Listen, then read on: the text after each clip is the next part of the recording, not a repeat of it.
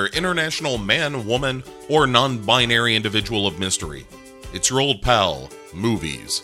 Pick 6 movies. What? You've never been here? First, thanks for coming. Second, somebody else has what you have on, but don't make a big deal of it. Here on the show, what we do is me, Bo Ransdell, and my oldest pal, Chad Cooper, we select a theme and then choose 6 movies built around that theme.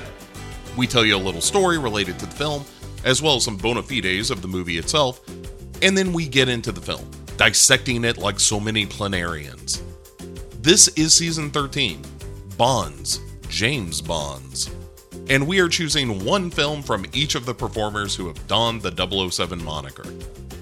After tussling with Goldfinger, we are now on to the guy who was only James Bond once, which means we can never do this season again. See, we're already a good news podcast.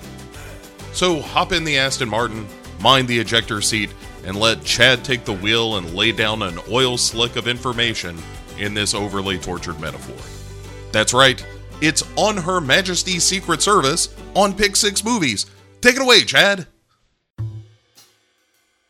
You might have asked your question. Who's your favorite actor to ever play James Bond? Interesting. Because here's the thing about your answer, if you even had an answer. It immediately gives insight into who you are and maybe more directly when you were born. Older audiences or purists of the James Bond film franchise, they always cite the original Bond, Sean Connery. If you grew up in the 80s, more than likely Roger Moore is your man. If you grew up in the 90s or maybe just a Remington Steele fan, you're probably a Brosnan bro. Timothy Dalton has a small but ardent following. Newcomers to the franchise may only know Daniel Craig as 007. But there are 2 names that are rarely mentioned when you ask people, who is your favorite James Bond? And strangely enough, they are the actors who are both credited as being the second James Bond.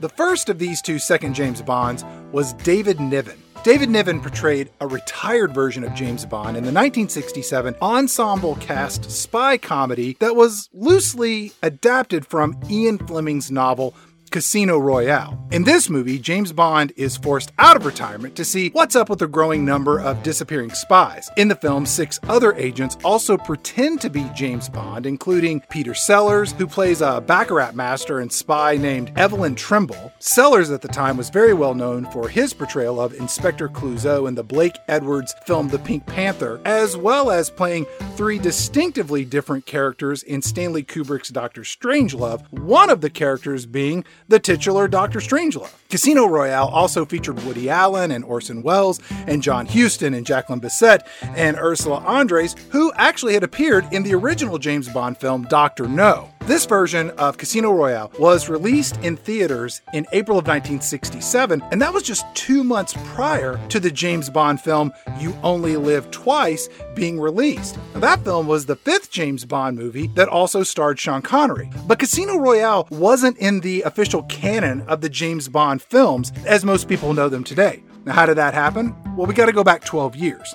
In 1955, Ian Fleming sold the film rights to the novel Casino Royale to film producer Gregory Ratoff and Michael Garrison for $6,000, or about $60,000 by today's standards. Ratoff died in December in 1960. After Ratoff's death, Garrison went on to bring a unique small screen version of James Bond to American households known as The Wild Wild West. And Ratoff's widow sold the rights to the Casino Royale novel to Charles K. Feldman. Now, Feldman, he was a movie producer, and he wanted to get Casino Royale made as a feature film by Eon Productions, which was the company that was behind all of the Sean Connery James Bond movies.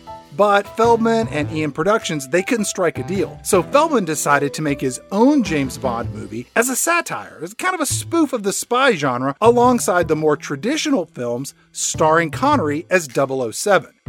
Production on Casino Royale was a mess, with a game of musical chairs when it came to writers and directors. The movie was released and it was a financial success, sort of. It pulled in about $42 million worldwide, and Burt Bacharach's musical score for the film earned him an Oscar nomination for his song The Look of Love, a cover of which was featured in the spy spoof film Austin Powers' International Man of Mystery, which also featured a cameo by Burt Bacharach himself. Now, despite Casino Royale's financial success, critical reception to the film was not very good. The movie's production was highly disorganized and filled with on-set drama. Peter Sellers refused to work with Orson Welles, whole scenes of the script were never shot and just left out of the final production, and the final film had a total of 6 different people credited with directing the movie. And this unconventional approach to making a James Bond film, it was reflected in a somewhat dysfunctional final film. Now, it should be noted that David Niven was author Ian Fleming's first choice to play the iconic character that he created in his novels. Niven was 56 years old when he played James Bond, which was okay because he was playing an older Bond coming out of retirement. And in the film, it's somewhat implied that the moniker of James Bond and the 007 designation was actually passed on to the current Bond, Sean Connery. Some critics felt that Niven was a perfect choice to play Bond due to his distinguished approach to the character. Others felt he didn't have the machismo to pull off the character that audiences had come to expect in a silver screen James Bond that had been established by Sean Connery. Shortly after Casino Royale hit theaters, Sean Connery returned in You Only Live Twice. Now, during the filming of this movie, the relationship between Connery and the movie's producers became strained in many ways, starting with Connery not being satisfied with his salary of $750,000 and 25% of all merchandising revenue. The situation was complicated by Connery's newfound fame bringing with it some notable challenges, including a reported on-set stalker during the filming of You Only Live Twice, and him just constantly being hounded by the paparazzi. Connery announced that he would only return for a 6th James Bond film if he was paid $1 million and some of the film's profits. Producers, well, they felt differently, and they decided to part ways with Mr. Connery and decided to go looking for a fresh new face to don the tux, get behind the wheel of an Aston Martin, and order his martini shaken, not stirred. This brings us to the second actor cast to play the second version of James Bond, and is perhaps the actor most rarely mentioned when you ask people to name their favorite James Bond. Everyone you ask chooses somebody other than George Lazenby. Well, almost everyone. George Lazenby is a native of Australia. He was born in 1939 in Goulburn, New South Wales, to his father, also named George, who was a railway worker, and his mother, Joan, who worked in a department store. When George was 3 years old, he had a condition that caused him to not release urine from his kidneys properly, and so he went into surgery and was opened up 67 times. And when all was said and done, he was left with half a kidney and a life expectancy that would not exceed the age of 12. And at this young age, George knew, consciously or unconsciously, he better get on with his life because he did not have a whole lot of life left to live. And so, when George was 6 years old, he stole his first car. It was his uncle's car, a 1936 Ford. And why did he steal a car? Well, George's family was too poor to own a car. So the logical next thing to do if you wanted to drive a car was to hop into the driver's seat of somebody else's car and head down the road with no regard for any of the things that he could barely see as he was peeking over the steering wheel as this vehicle motored along. Now, it may come as a surprise, but George wasn't a very good student in school. He didn't really see the point of going to school. Look, if you're going to die before you hit your teens, would you spend all of that time sitting in a boring classroom for the majority of your short life? Of course you wouldn't. Now, to overcome this school boredom, George decided to spice things up a bit. One day, he brought a snake into the classroom. Another day, he went down and captured bats in the sewers and released them in the school. And whenever he created trouble, he got punished. He knew the risk, but even at a young age, he had no real regard for any authority figures. Then an interesting thing happened to young George. He turned 12 years old. Then he turned 13. Then he turned 14. And then he turned 15. And then George discovered sex, which is pretty awesome. I highly recommend it if you haven't given it a try yet. George's new hobby of sex helped him pass the time as a teenager, but George continued to be a terrible student in school. And when he went to high school graduation with his mother, every student received a certificate of graduation. Well, almost everyone. George refused to take the classes that were needed for him to get his graduation certificate, and instead he took a job as a mechanic at a car dealership that his uncle got him. The job didn't pay very well, and George quickly realized that there was a job that did pay well, better than his job as a mechanic, and that was as a used car salesman. George asked to be a salesman, he got out on the lot, and you know how some people are just born salespeople? Well, that wasn't George. He was terrible.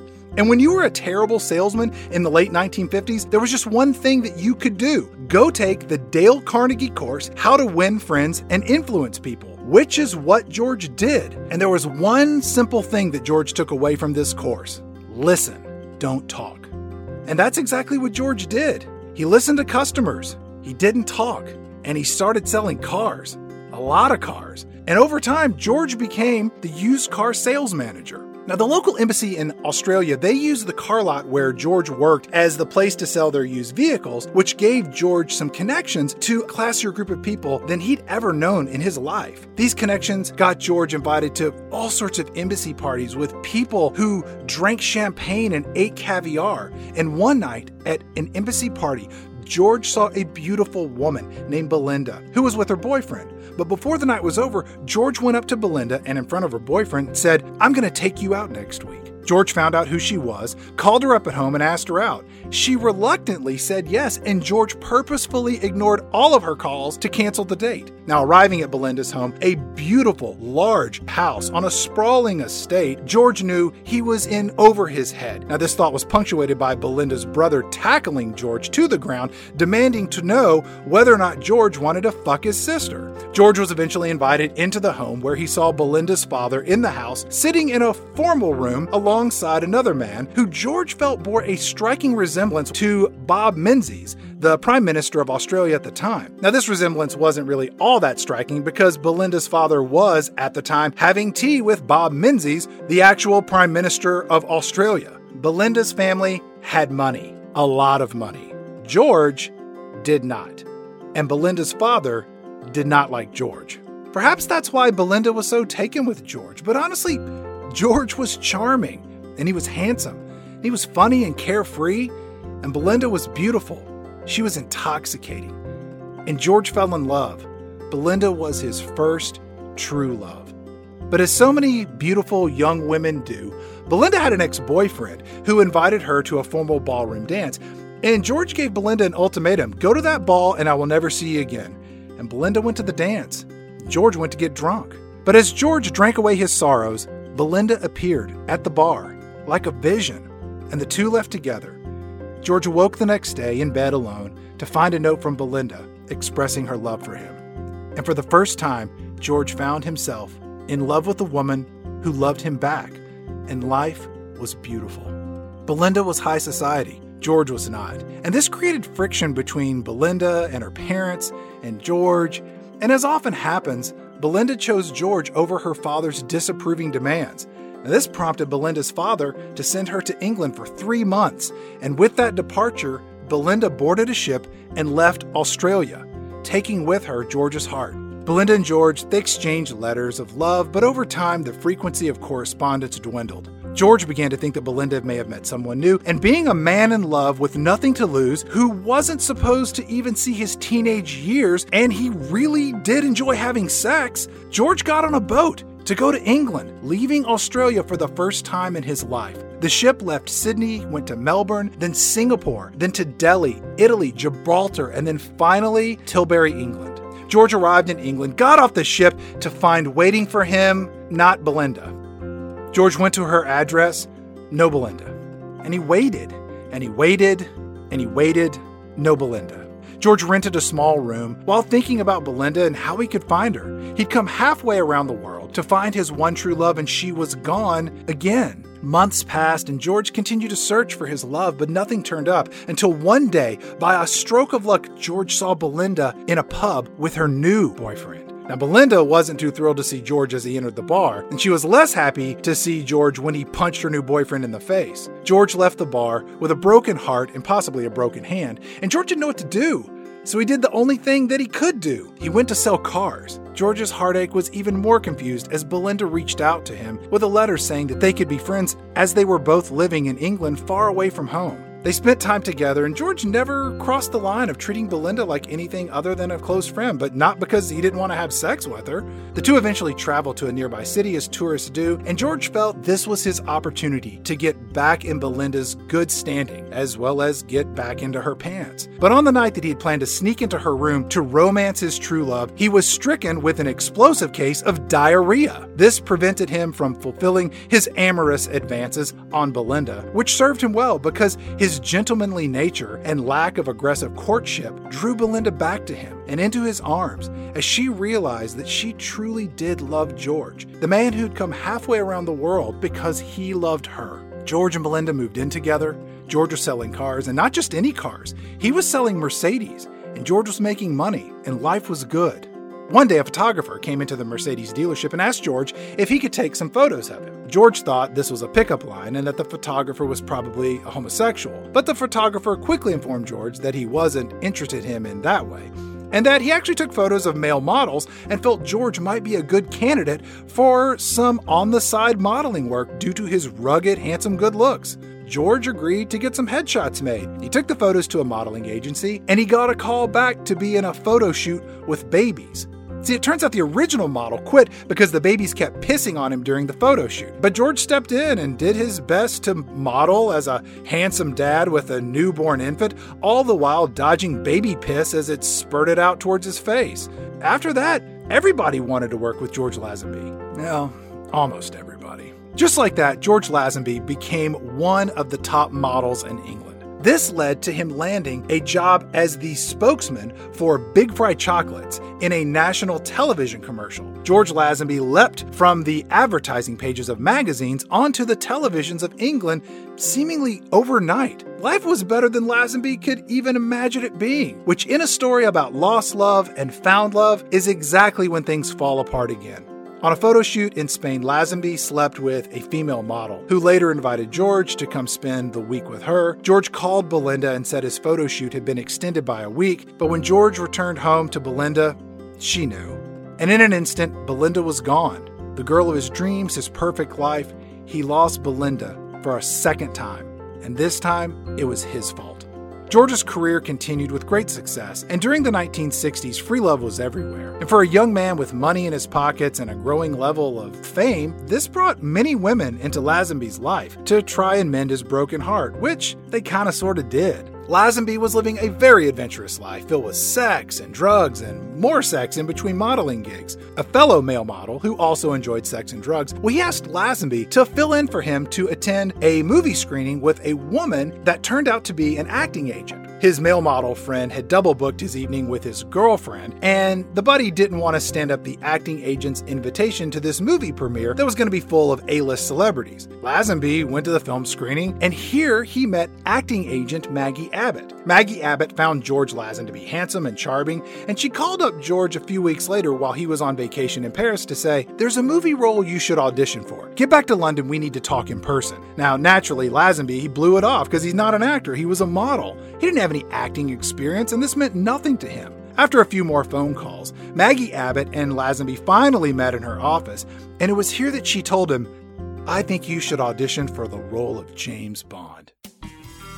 Lazenby's sense of confidence and the fact that he was so sure of himself at every turn, combined with his good looks, all of this prompted Maggie Abbott to suggest someone whose only acting experience included toting around a giant crate of chocolates in a TV commercial. Lazenby thought about it, and like so many other decisions in his life, he thought, why not? So he went down to the casting office to find a room full of handsome young men in tailored suits, all looking to be the next James Bond. But what Lazenby didn't know was that Maggie Abbott, she couldn't even get him in for an audition, and that Lazenby would have to charm his way into the casting director's office if he wanted to get the role. Complicating things was the fact that to be featured in a major motion picture required performers to be union actors, which of course Lazenby was not. So no amount of charm was ever going to land him an audition, let alone get him the role. Maggie Abbott told Lazenby to do whatever it takes to get in to see the casting director, and that Lazenby should channel his inner James Bond. So Lazenby,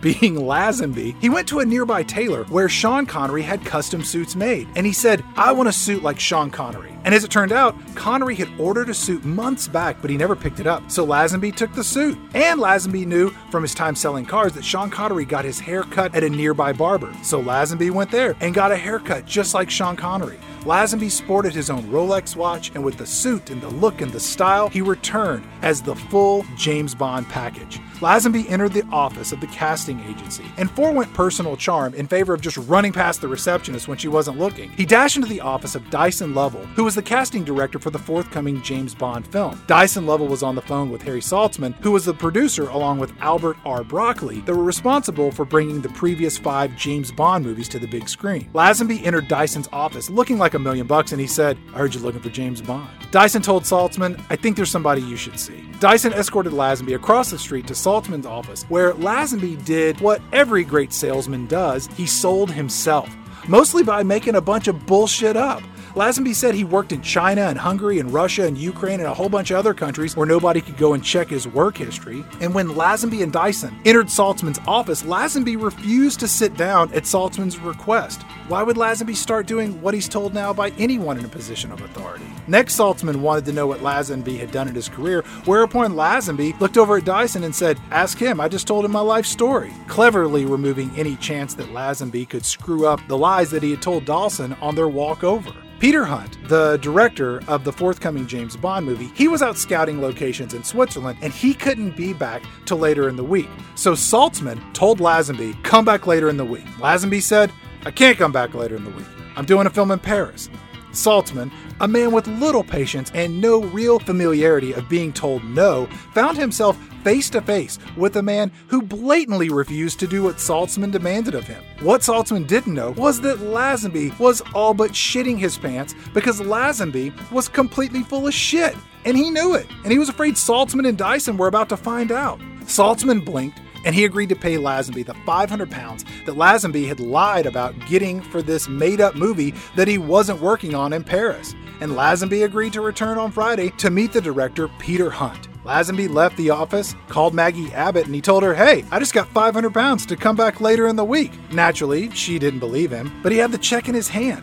George Lazenby wore a disguise, snuck into an office, fooled the bad guys, and pulled off a heist while they looked on, none the wiser. Just like James Bond would do.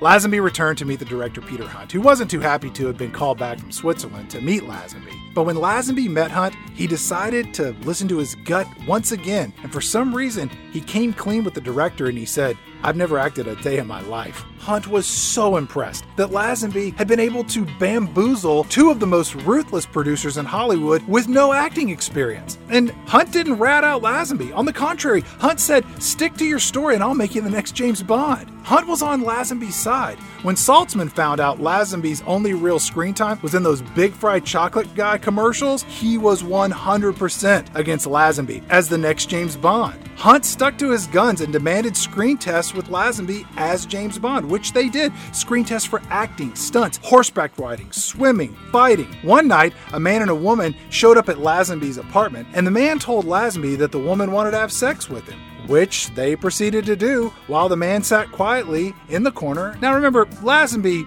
is a big fan of sex. After they finished up, the woman got dressed, whereupon the man told Lazenby the people at the studio just wanted to make sure you weren't gay, seeing as you're a male model and all. Over the span of 4 months, Lazenby went through continued screen tests, including one fight sequence where Lazenby actually knocked out one of the stunt guys with a single punch. And Saltzman decided, that's it, we got our next James Bond.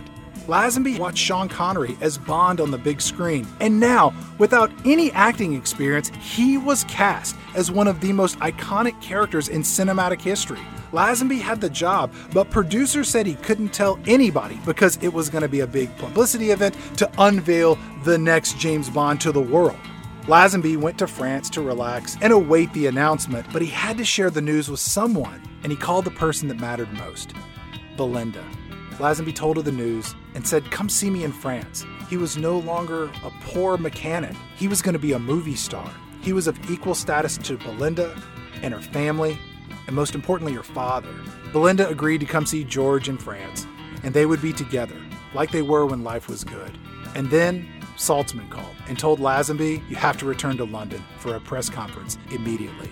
Belinda was already on the plane, and she arrived in France. George met her at the airport and said that he had to return to London immediately, but she agreed to stay and wait for him.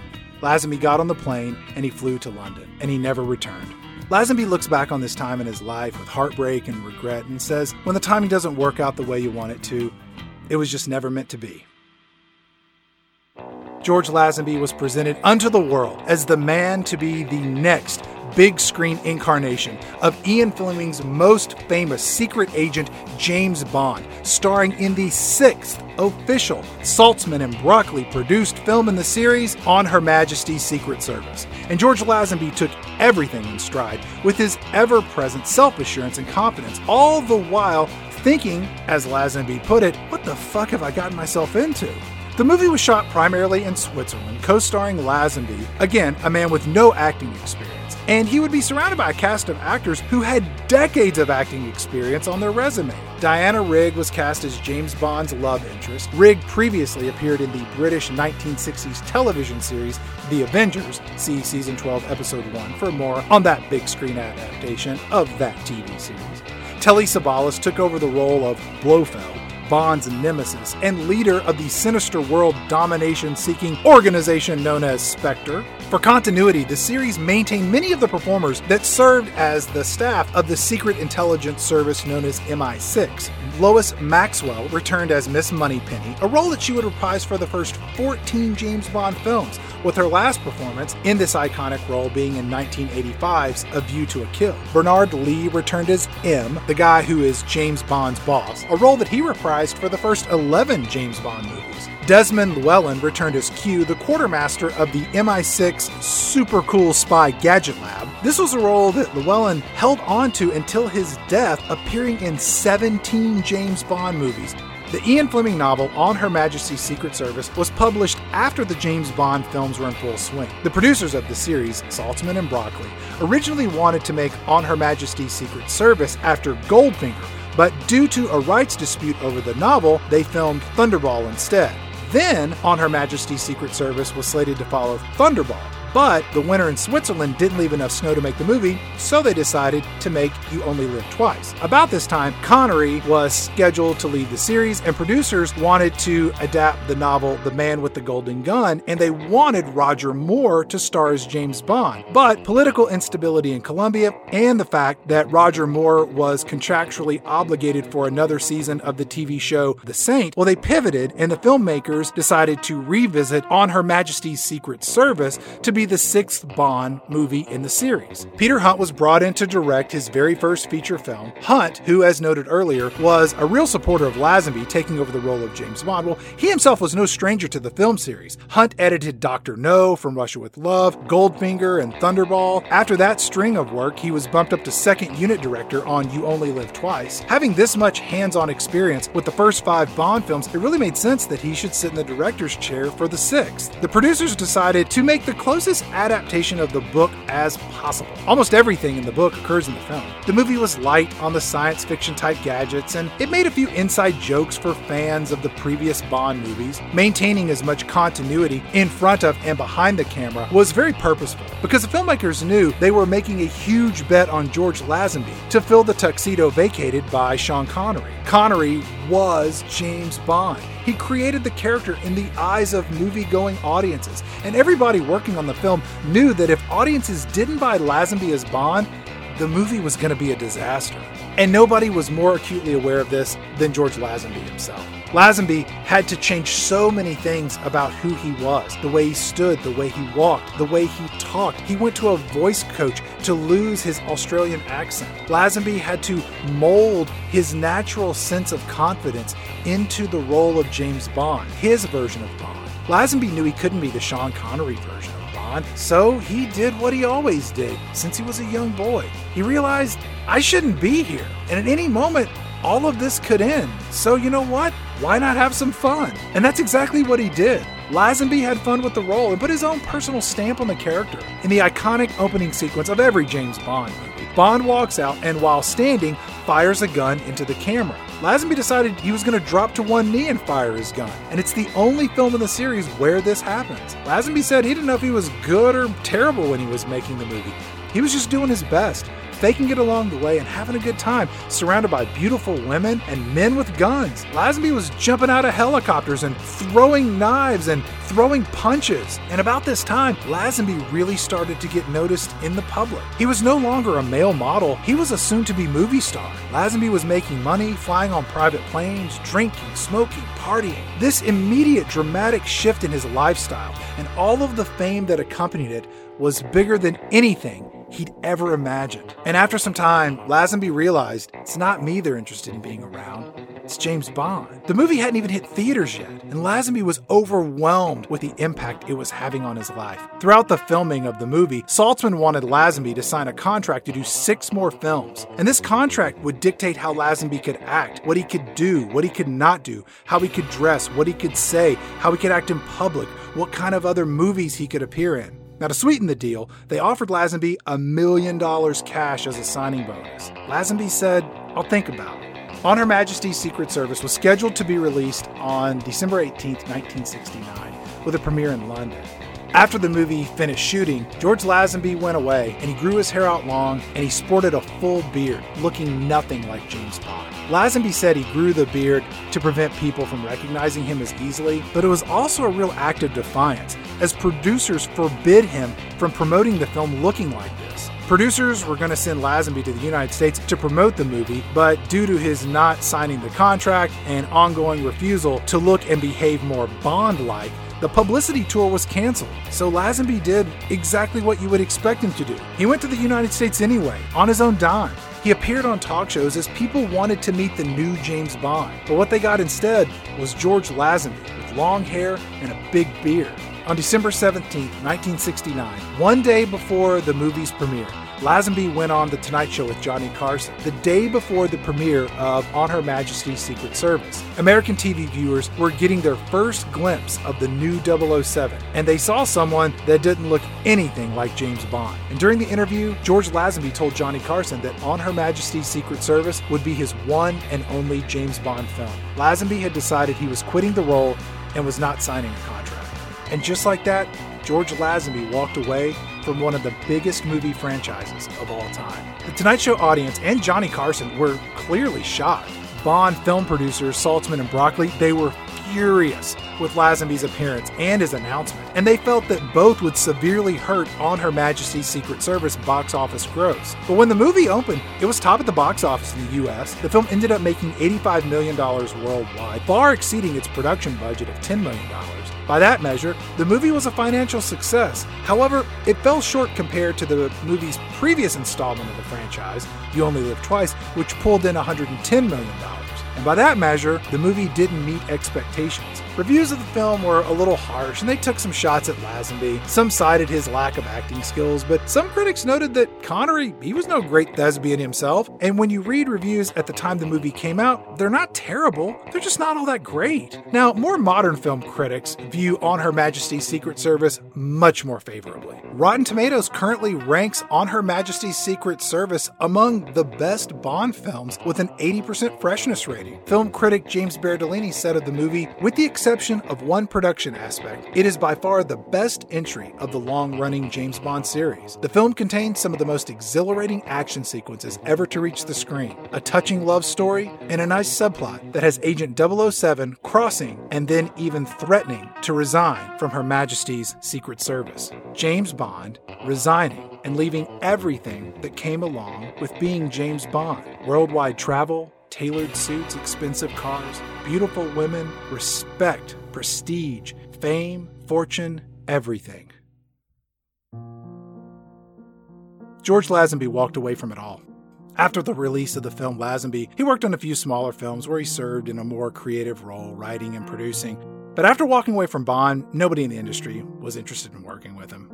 Lazenby picked up some work here and there on television in Australia and in the US, but nothing came close to the superstardom that accompanied the role of James Bond. Lazenby went on to live his life. He invested in real estate, he raced motorcycles. In 1973, he married his girlfriend of 3 years, Chrissy Townsend. They had 2 children, Melanie and Zachary, the latter of which was diagnosed with a brain tumor and as a child was given a shortened life expectancy. And Zachary died at the age of 19. Shortly after his death, George Lazenby and his wife divorced. George Lazenby remarried and he had 3 more children. And he lived his life, which had its ups and its downs. Some were made public, many were kept private. And over time, Lazenby came to embrace his legacy as a one-and-done James Bond. And in due course, he was embraced by many of the fellow actors who were fortunate enough to also be 007, as they shared correspondence and friendships over the years. But when asked, much later in life, why he walked away from being James Bond, Lazenby freely admitted, "I don't know. I just didn't feel it in my heart. It was an instinctive thing that's a voice inside you, and you don't think of the consequences. It was a mistake, but this is who I am. I live my life the way I wanted to." George Lazenby wasn't supposed to live beyond age 12, but he did, and he lived a life true to himself. Reflecting on his life decision to walk away from the role of James Bond, Lazenby said, "It's very difficult for people to understand, but living life on your own terms, in your own way, you feel like it's much fuller. And the best thing you can do is know yourself and feel yourself and be yourself. Yeah, I may not be great, but I'm an original." Who's my favorite James Bond? That's easy. Lazenby. George Lazenby.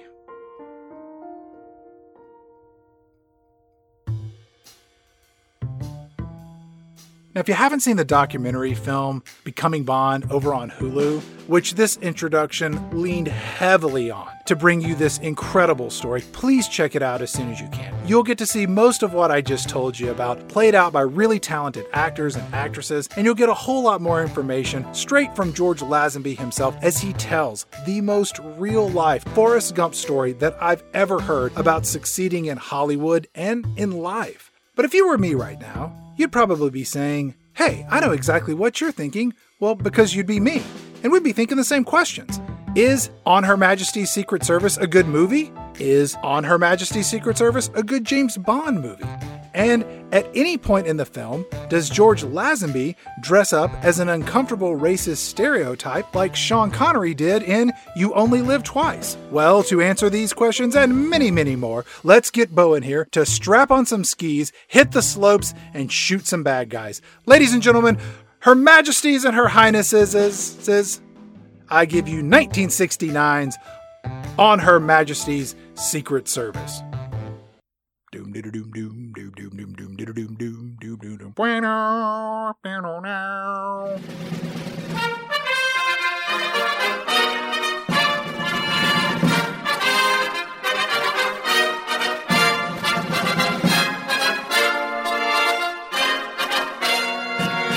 And welcome to Pick Six Movies. I am Chad Cooper, and as always, I am joined by my magnificent, my majestic, my regal partner in crime, Mr. Bo Ransdell. Bo, how are you doing today? It's Count Bo Ransdell to you.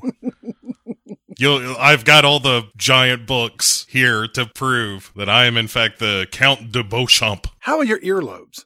So this is episode 2 of season 13, Bonds, James Bonds, where we are featuring 6 James Bond movies, each starring a different actor portraying James Bond. And in this film, we have George Lazenby as our James Bond. And my question to start things off, Bo, is did you like this movie more than you liked Goldfinger? Yes, I like this more than I like Goldfinger, which is to say that I like parts of it, and the only thing I like about Goldfinger is the villain.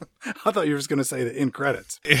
I like the song, and I like the villain other than his plan. His plan is stupid, but he is a good villain. Mm-hmm. And then everything else in the movie is tied for third place as a bunch of stuff I don't care about.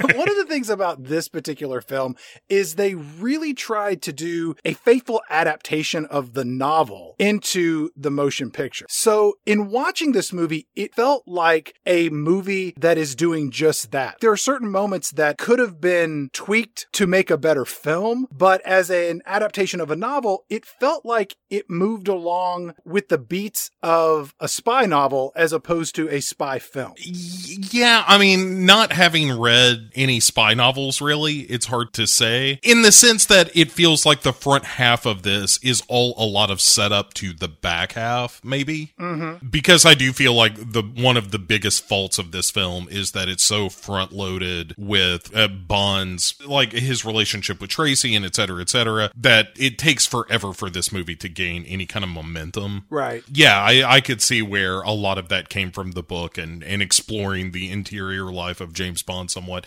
even though I don't think that's something the movie pulls off. Right. As far as like being a character study of Bond or something like that. Full transparency, the extent of my spy novel reading mostly involves the adventures of Encyclopedia Brown. Mine is the novelization of the movie Condor Man. And I've read a fair amount of Black Widow comics. So, I don't know. I guess I am kind of an expert. Our movie starts off the way all Bond movies start off, with the shifting white circles from left to right, and we hear the signature James Bond theme. That is essentially the cinematic equal to, "Let's get ready to rumble!" You know, I noticed this time it's got a touch more harpsichord. It does. In this to let you know that it's the swinging 60s. It sounded to me like it was the James Bond theme that I would expect to hear if this were the James Bond Oogie Boogie Halloween Spectacular, featuring Margaret Hamilton as Margaret, Witch of the West, Billy Hayes as Wilhelmina Witchy-Poo, Billy Barty as Gallows the Butler, Tim Conway as Seymour of the Foreign Legion, Roz Kelly as Pinky Tuscadero, Betty White as Miss Halloween, Florence Henderson as Lady Cicely Westinghouse, and Dottie and Marie as the Kid Tormentors.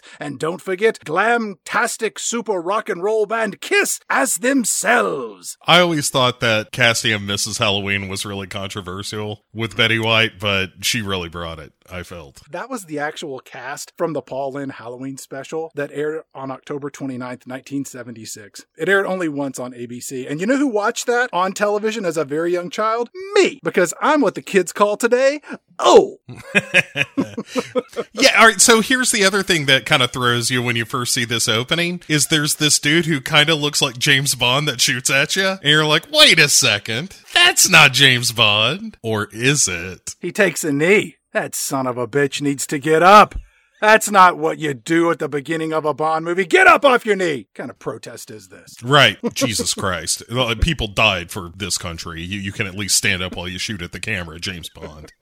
As the movie starts off, we see a metallic building placard that reads Universal Exports London Limited. And I'm guessing that this is in front of MI6 because we cut to inside and M and Q are having an argument or debate club practice or a lover's quarrel. And M wraps it up and says, "We need to find 007. The Prime Minister wants to know immediately when we locate him." And then we cut to James Bond and he's driving this black sports car down a winding road. And this mystery woman, we're later going to find out her name is Tracy, she speeds past James Bond in her red convertible down this crooked highway. And James Bond sees a woman in a car and therefore he must follow her because they, well, you know, might end up having sex. Right. It's like when a fly lands on a Venus flytrap.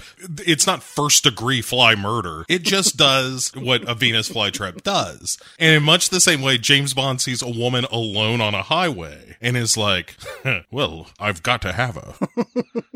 That's Connery Bond. We got a new Bond, and he does things a little different, but mostly the same. I think that the movie does a very clever job of hiding James Bond's face from the audience's view. We see Bond in shadow, a sort of a distant profile. He lights a cigarette, and we only get to see his rugged, cleft chin that's so deep you could hide 3/4 in that thing and not know it. Yeah, Luke Skywalker used to shoot womp rats in it as a kid. Bond sees the red convertible of his prey, and it's parked askew on the side of the road next to some sand dunes near the ocean. And Bond, he reaches into the glove compartment of his car, and inside are the pieces of a disassembled rifle, and Bond picks up the viewing sight from the rifle and uses it like a spyglass. And he sees Tracy down on the beach wandering with her hands in the air. And one time when I was like 4 or 5 years old, when I was watching, probably after I saw that Paul Lynde Halloween special, I remember, Bo, I was in an El Camino with my aunt's father-in-law. I was sitting in the car and he told me to open the glove box and hand him his lighter so he could light up a smoke. And when I opened the glove box, inside of it was a loaded 45. Mm-hmm. And I knew it was loaded because he opened it up and showed me the bullets and told me that I should be careful around guns. And this exchange also took place in the parking lot of the liquor store that he owned. And come to think of it, he's the only person that I have ever known that had one of those old-timey penis pumps to make your dick get hard. Huh.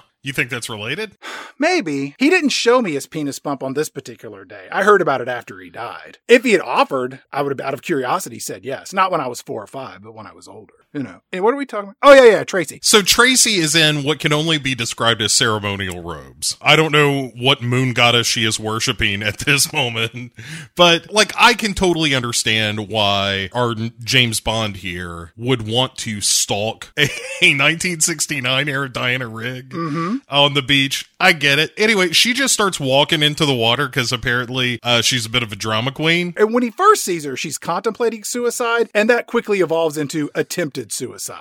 Right. And he's just like, crikey, I better save her, because he's Australian. And then he runs into the water, grabs her up, and is like, oh, she's squirming like a crocodile. And then grabs her onto the beach, and then just gives her a little bit of a shake, and it's like, hey, wake up. And then when she doesn't, he just gives her a couple of smacks for good measure. He's James Bond. Well, what else is he gonna do?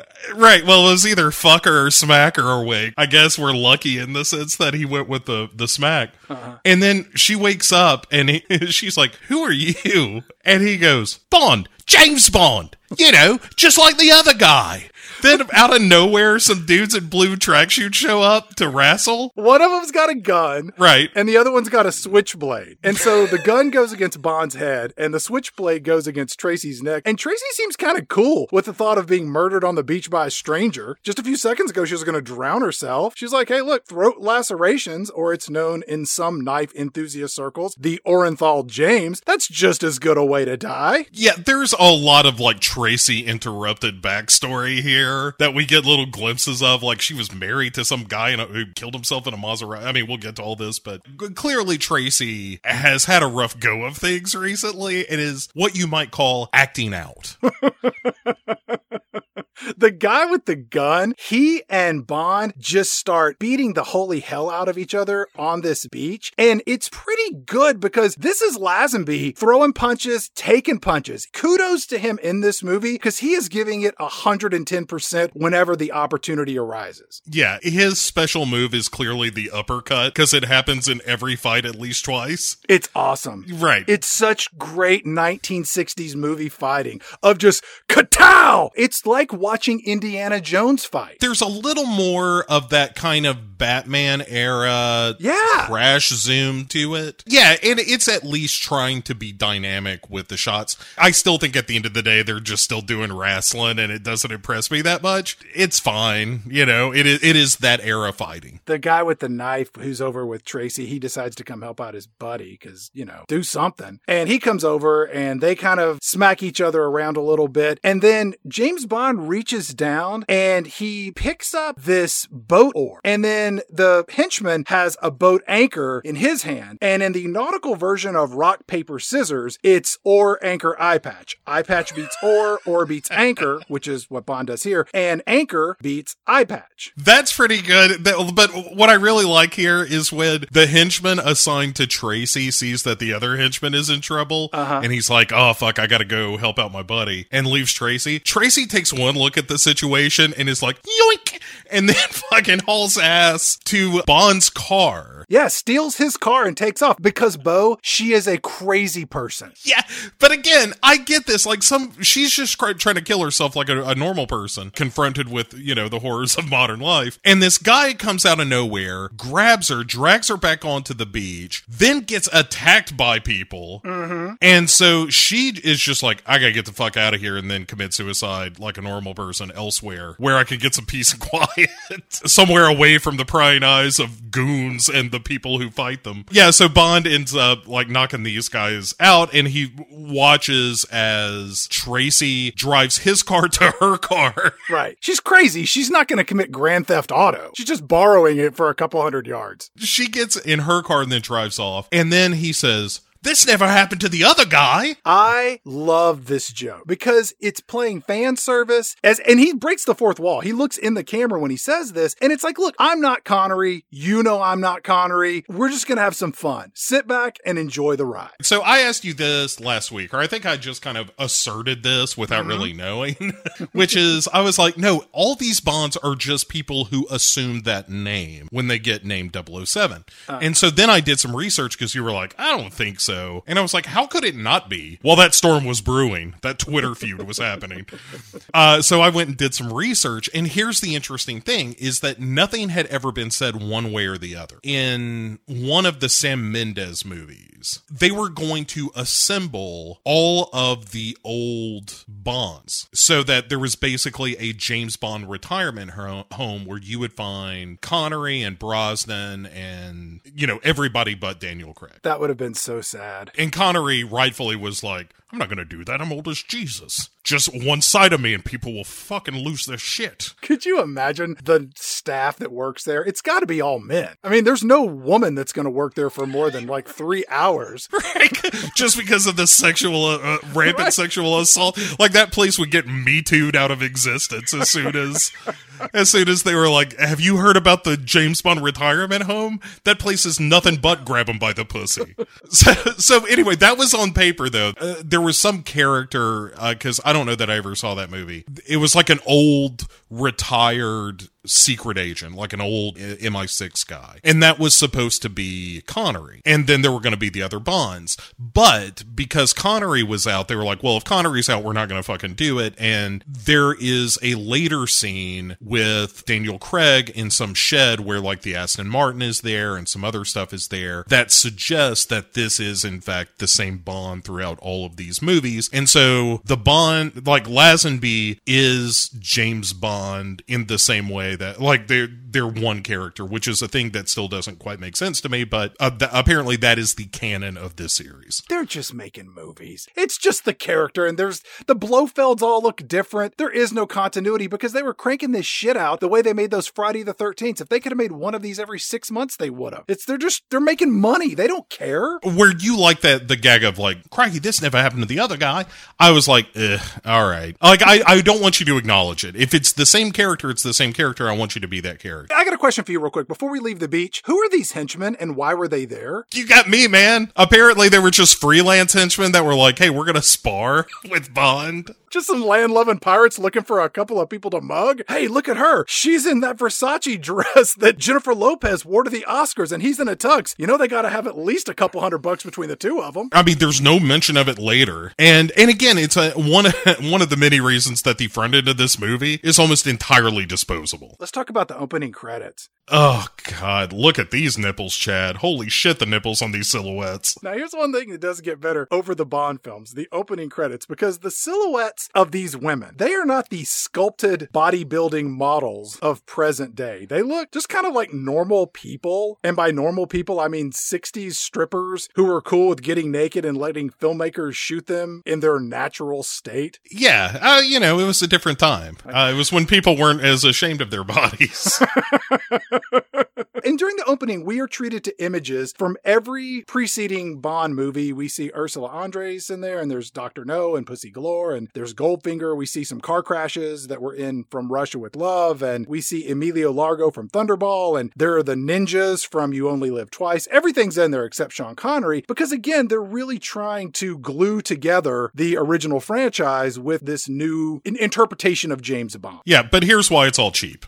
First of all, no lyrics with the music. What the fuck are we even doing here? I came for a song. Yeah. I want a goddamn James Bond song when the credits play. And I don't get that. You're giving me an instrumental? You can go right to hell. Well, because the problem is that Louis Armstrong does the song, and you can't have skinny, big-bushed, somewhat wiry women with very large nipples floating around to "We've got all the time in the world." Right, which isn't even the title of the movie. Like, again, this is all a disaster right from the jump. And for me as a viewer, I'm just like, first of all, you're showing me clips of other movies. Like, what is this, a clip show? At least with Goldfinger, it was like, hey, here's stuff that's going to happen in the movie you're about to see. Whereas with this one, it's just like, oh, here's some shit from some other movies that we had laying around on the cutting room floor. By the way, nobody made up any lyrics to On Her Majesty's Secret Service. goes, but, Louis Armstrong's going to come by later and sing a song. That's almost as good, right? And you're like, no, it's not. This is not how I expect any James Bond movie to begin. Dude, they're trying things out. They brought in the haunted Halloween James Bond theme. He dropped to a knee. You know what? Maybe this would have been, the test audiences would have said, this is fantastic. We love seeing drug addict strippers at the opening of our James Bond movie and no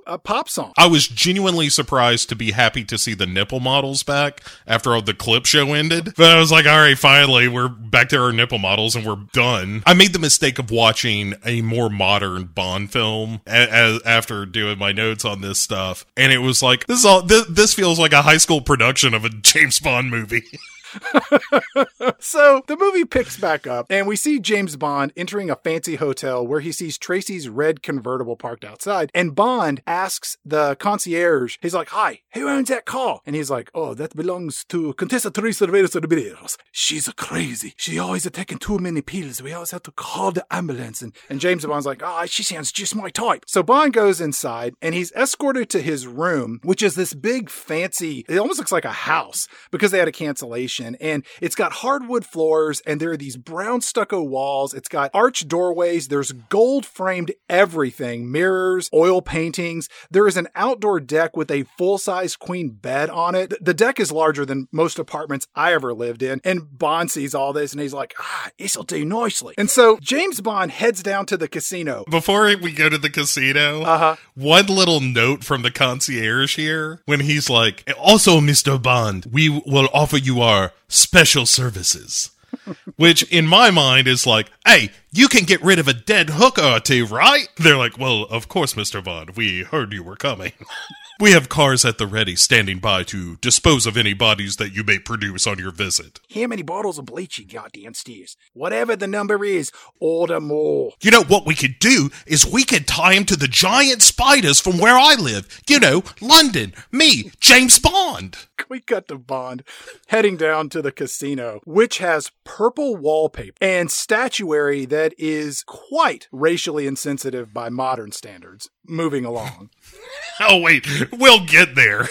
Because he's James Bond, he's turning the heads of women left and right. There's a couple of interested fellas that are also raising an eyebrow. And there's a bunch of stuffed shirts and they're playing Baccarat. And I have no idea how to play Baccarat. I don't understand how craps works. Poker confuses me. How did you know that's what they were playing? They never say it. I read, Bo. I read. I had a thing in my notes that was like, it looks like they're playing blackjack, but no one will ever say what game they're playing, and I don't understand what's happening. It's because you're an ignorant American. This is for an international audience. They're playing Baccarat. It's kind of like blackjack, which is a little bit like pick a number or which hand. Like that casino that Cousin Eddie went to. Yeah, he's our gold standard. But I really do. I think one of the biggest problems this movie has is not explaining itself very well. And this is one of those moments where I spent way too much time in this scene trying to figure out what the fuck game they were playing. Yeah, but that would be like if you watched Hoosiers and you had never seen anyone play basketball and you're just like, I don't get the ending of it. The ball has to go through the hoop or the score hole, as I heard Bo call it on a podcast a few episodes back. But that whole movie is, here's how you play basketball. No! That is the entire movie. It's not like you're watching the grand championship of Whack-Bat and you're like, this doesn't make any sense at all. I mean, maybe you're right. Maybe I am just ignorant, but I was like, I don't understand what's happening here. And Look, you got the gist of it. Cards are flipping over, money's changing hands, okay? And then a woman rolls up with big cleavage hanging out, but we can't see her face because the chandelier's hanging down. It's Tracy. And the mystery woman says, I'll gamble irresponsibly on a game that very few people understand, especially Bo Ransdell, who hosts the podcast with his buddy for many, many years. And she bends over and we see that it's Tracy. And she says, I'll take another card and give me another card. And give me another card. And it's like, really? You're on 20. Do you want another card? And this is when I was pretending Baccarat was blackjack. And then Tracy immediately loses and she turns to the pit boss, who is this time traveling Bruno Kirby. And she's like, yeah, about the 5,000 I just lost. I don't have any money. to pay that gambling debt. So I guess you're going to have some of your men take me out back and beat me to death. Do you guys do that sort of thing here in this casino? Joe Pesci just takes her back to her room and is like, left or right? Bond steps in and he says, "Hi, I totally forgot that we're partners tonight. I got the money, my dear. How foolish of me." And so Bond tosses the money to pay her gambling debt, thus saving Tracy twice since he first saw her. And again, I really like this scene because Lazenby's actions here seem to be steeped more in chivalry as compared to Connery that was more lechery. Yes, I will agree that the character of Bond in this is more of a hero than he was in Goldfinger. Oh yeah. He seems to try to want to do the right thing until he gets to Switzerland. And then it becomes a very different situation. I do think that this scene is kind of fun. I like Diana Rigg being like, yeah, I don't have any money. Madame, what do you mean you don't have any money? You just placed a bet for 5,000 francs or Cougarans or Bat, whatever country we are in. I'm not even sure what accent I'm using. I'm really flying by the seat of my pants right now. Did you know when you placed the bet that you had no money? Oh, I knew that much. I just thought I might win. I also like the fact that Bond here is like, hey, I like a good grift. This Sheila's with me. Bond follows Tracy over to this cocktail table and he orders some Dom Perignon 53. And Tracy, who does not say thank you, by the way, but instead she's like, "Why do you keep persisting rescuing me, Mr. Bond?" And then Bond says, "It's becoming a habit. Tracy, look, it's next time you need to play it safe and stick on 5 or 20 or whatever you had in your cards." And Tracy says, "People who stay alive play it safe. Hey, why don't we go bungee jump off the roof without any bungee cords? You want to play Russian roulette, James? I've got 6 bullets. Let's use them all." I'll take 1 out to start. Here's another one of my favorite games. It's called Drink This.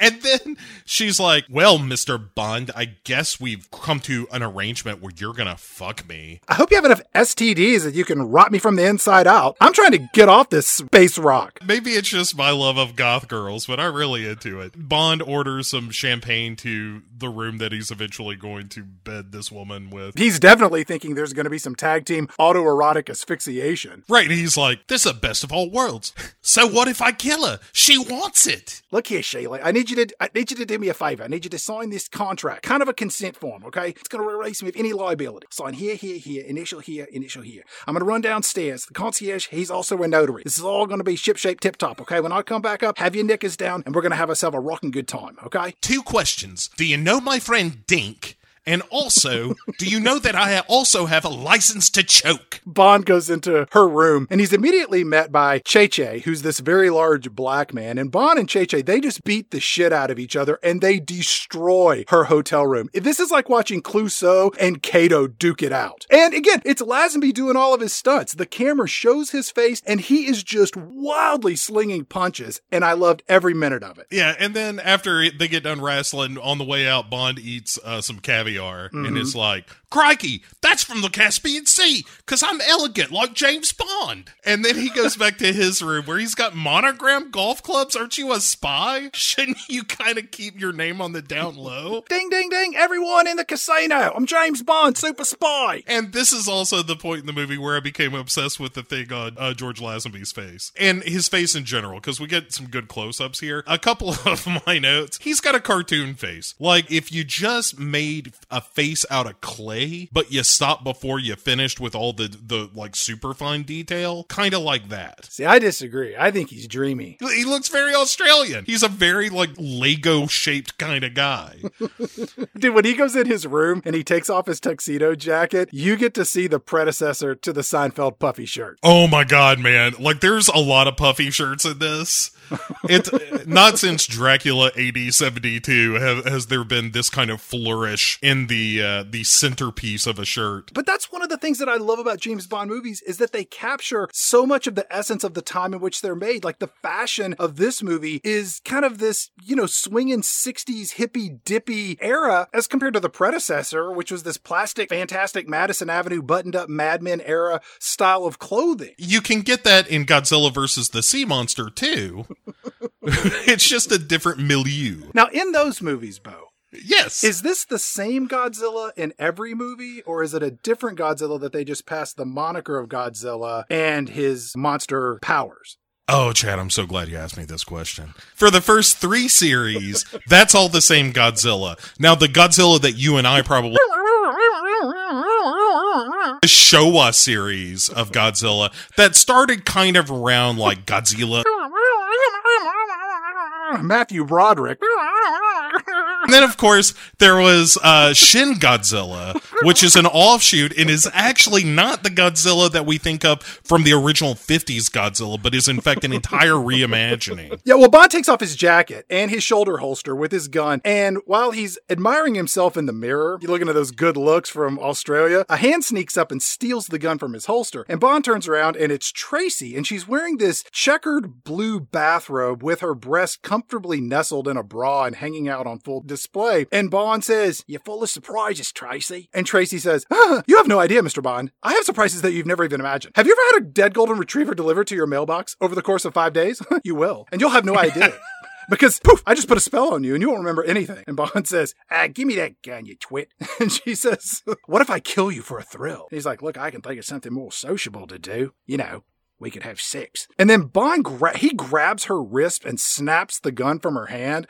And he's like, "Hey, look, stop playing games. All right? Who was that man in your room who tried to beat the bloody hell out of me?" And Tracy says, "You're hurting me. I like it. I like it when you hurt me. Hurt me more, Daddy. Hurt me more because I'm a bad girl." And then Bond straight up bitch slaps her across the face. And it is shocking. I mean, I don't know how shocked I was. This character's been hitting women from Jump in this movie. Not in this movie. This is our new Bond. You're like... He smacked her as soon as he pulled her out of the water. It was the third thing he ever did in her presence. Was hit her in the face. That wasn't a hit, officer. He was just tapping my face and these bruises. I fell down the stairs. There's nothing wrong. Crikey, officer. She wasn't even awake when I hit her. That's not even a crime. So Bond is like, "Hey, how about you get dressed?" And she's like, "Look, James, whatever else I may be, I'm not a liar. I don't know who that man was." He puts his gun away in the nightstand while the guy that he fought earlier, what's his name? Yeah, Che-Che. He's outside, like waiting to beat him up again. But then Bond says, "Hey, look, Tracy, you're pretty extraordinary." Tracy says, "I'm emotionally disconnected from the rest of the world." And Bond sits down and he holds Tracy's hand. And then he kind of woos Tracy with some pillow talk. And Bond says, "I think you're in trouble." And Tracy says, "I pay my debts. Okay, let's just start kissing." And then the next morning, Bond wakes up and Tracy's gone. And Che-Che, he's nowhere to be seen. And so Bond calls room service and they say, "Mr. Bond, Tracy checked out a few minutes ago." So Bond opens up the drawer where he left his gun. And then now his gun is gone. But the money that he paid for her gambling debt is now there. So they're paid in full, except for the fact that she stole his gun. I felt like the gun was like, "Hey, that's kind of the tip for me fucking." No, that's the 10% on top. Really? If I would have called room service like, "Hello, room service? I got a question for you. Did you hear a callback fire? Maybe one good loud time out in the back alleyway? Yeah, you might want to go get some of that bleach you got a little bit earlier. You're going to have a real cleanup on your hands. Yeah, you're gonna see some Tracy splattered all over the wall and definitely on a dumpster." And so Bond is checking out with his golf clubs after, and is confronted by this guy who's got some bad skin, who nods to a partner in the lobby of this joint, who's hiding a gun behind a newspaper. Is it the dudes from the beach? Maybe. I think it's the henchman from the beach. Okay, if you say so. And then they lead him to a car outside, and the dude from the night before, Che-Che, holds a knife to Bond's liver, and his lines are, "Arr." And I'm like, well done, Bond series. 2 minorities, 2 mutes. Is his name just Black Oddjob? I didn't realize he had a name, Che-Che, but he might as well. And so they take him to the factory in GTA 5 where you plot all the heists. And as he's led through the back hallways of that, right before they take him to like the lair of whomever has sent for him, Bond strikes. In a series of crash zooms, he punches and he kicks dudes and then rolls into this room with a knife stolen from Black Oddjob or Che-Che, and then shuts the door behind him so they can't get in. He is now poised with this dude behind a desk holding a knife ready to throw. Before we move on with the movie, I want to go back about 18 seconds. Did you like that David Lynch moment when they went through the tunnels and there was a little person in a janitor's costume, like mopping the floor, whistling the theme to Goldfinger? Was he whistling the theme to Goldfinger? He was. I love this movie. Let's get back to the office of our mystery man. Bond comes in Bond after doing his judo chop and his hi-ya to get away from his captors. And here we meet Draco, who says, "Don't kill me, Mr. Bond, until we have a drink. After that, I'll give you another chance to kill me. And then I'll be a little bit drunk, you'll be a little bit drunk, and it'll be a fair fight, okay? It's 5 o'clock somewhere. Am I right, Mr. Bond? Come on in." And then Bond whips the knife over at Draco, and Bond either wildly misses Draco, or he is spot on hitting this wooden calendar that's placed on a book of shelves behind him. And then Draco does a double take when looking at the knife that Bond stuck into the calendar, which, by the way, it only shows 2 weeks at a time. It's a very weird calendar. But he hits the 14th of the month of, November or whatever it is. Draco is like, "Hey, you missed her." It's like, "Today's the 13th and you hit it the 14th. You're a day off, Mr. Bond." And James Bond is like, "No way. I'm just superstitious. It's like not walking under a drop bear when it's got the minces." Draco looks amazing. When we first meet him, he's playing chess with his secretary/assistant. Her name is Olympe. And Draco is smoking a cigarette from this amber cigarette holder. He's wearing a 3-piece suit. He's got a red carnation on his lapel. He has got this amazing thick black hair, gray temples, widow's peak, and a pencil-thin mustache that would make John Waters green with envy. It's fantastic. I also like when Olympe gets up to get him drinks, and he's like, "Oh, she's a good at the chess too, almost like a people."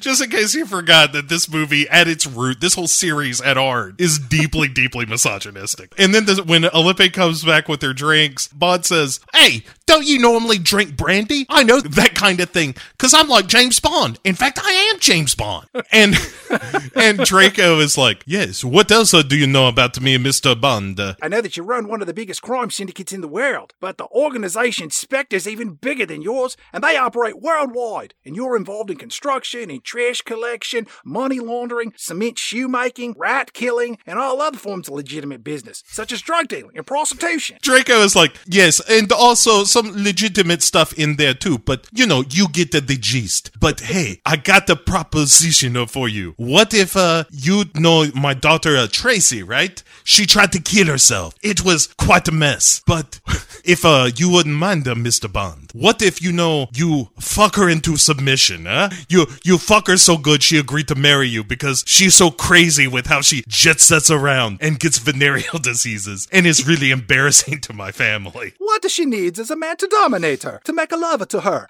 so that she'll do whatever she tell him. Draco is proposing that James Bond have sex with his daughter to the point where she'll just fall in love with him. This is akin to James Bond fucking pussy galore so well, she changed her moral philosophy and turned state's evidence in the last episode. They got wind of that and are like, "He got the magic dick." Maybe he's kind of like Mark McKinney in Kids in the Hall when he listened to all of his answering machine messages from the women thanking him for the sex, and then he pulled his pants out. A giant glow just came emanating out of his underwear. Maybe he's like that. It's gotta be fucking legendary, because Draco ends up saying like, "Hey, if you can get her to marry you, I'll give you £1 million. I don't know. I'm a confirmed bachelor. Not in that way. I just like to travel around the world, and stick my dick in as many holes as Sheila will let me." And Draco actually says to him, "Hey, why don't you just try it out, see what happens." Bond figures out, hey, well, maybe I can use this to my benefit. And Bond goes, "Say, Draco, you want me to date your broken clock of a data? Why don't you tell me where I can find Aunt Stavro Blofeld?" And Draco says, "I don't know, but I could tell maybe my future son-in-law. A winker, a winker. Look, next week is my birthday, and Crazy Tracy, she always come back to see me, okay? If you propose to her and maybe get married and bear me a grandchild between the now and the then, I'll tell you where you can find a Blofeld." And Bond is like, his coy rejoinder here is like, "Let me sleep on it, eh? Like I'm gonna fuck your daughter, huh?" And and they share a big laugh about how they're gaslighting Tracy and scheming against her. This is fucking horrifying. If she wasn't mentally unstable, she would really be offended by this, Bo. Right? This is the point where I'm like, well, Bond immediately ceases being a hero and is just the shithead from Taming of the Shrew. Yes and no, but yes. That's the charm of James Bond. He's smacking women and just doing the worst things ever, and you still love him. Yeah, I guess on paper that's how it would work out.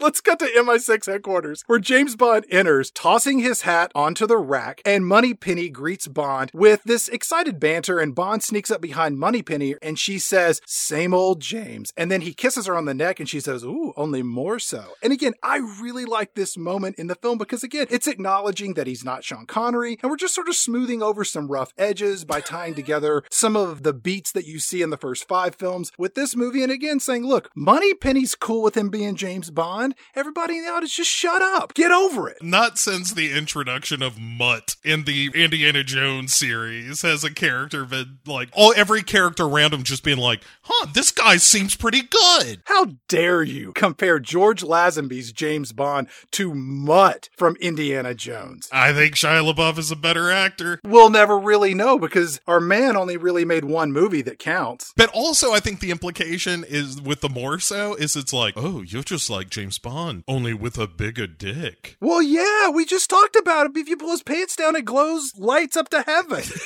He goes into M's office, and M says, "I'm relieving you from Operation Bedlam. You've had 2 years to find Blofeld, and you got Jack Squat Bond. Dismissed!" So Bond's really upset. But he's like, you've had 2 years. The way he puts it is, we gave you a license to kill for a reason. Doesn't do you much good if you can't find somebody to fucking kill, does it? Look, I'm not like the last guy. He killed 22 people in a day, so I had, all right? I pick and I choose. By the way, did anybody deliver the paw of a golden retriever here today? I'm kind of expecting a package. He walks out of there. He's pissed off that he's being taken off the case, because Blofeld is kind of his arch nemesis, kind of, sort of. Which they don't really, again, they don't do a great job of explaining, and because I don't have a giant background with these movies, I know the name Blofeld, but I don't really know why he's a threat. He's just the head honcho for Spectre, and more than likely will fill in a lot of those gaps a few episodes down the road. Probably so, but again, as a viewer that is a casual viewer of this series, I think this movie sits on who Blofeld is and why he is a threat for way too long. They don't get into that until like the second hour of the film. And again, as a viewer, I'm just like, so you're killing Blofeld. But Blofeld was in at least 3, if not 4, of the other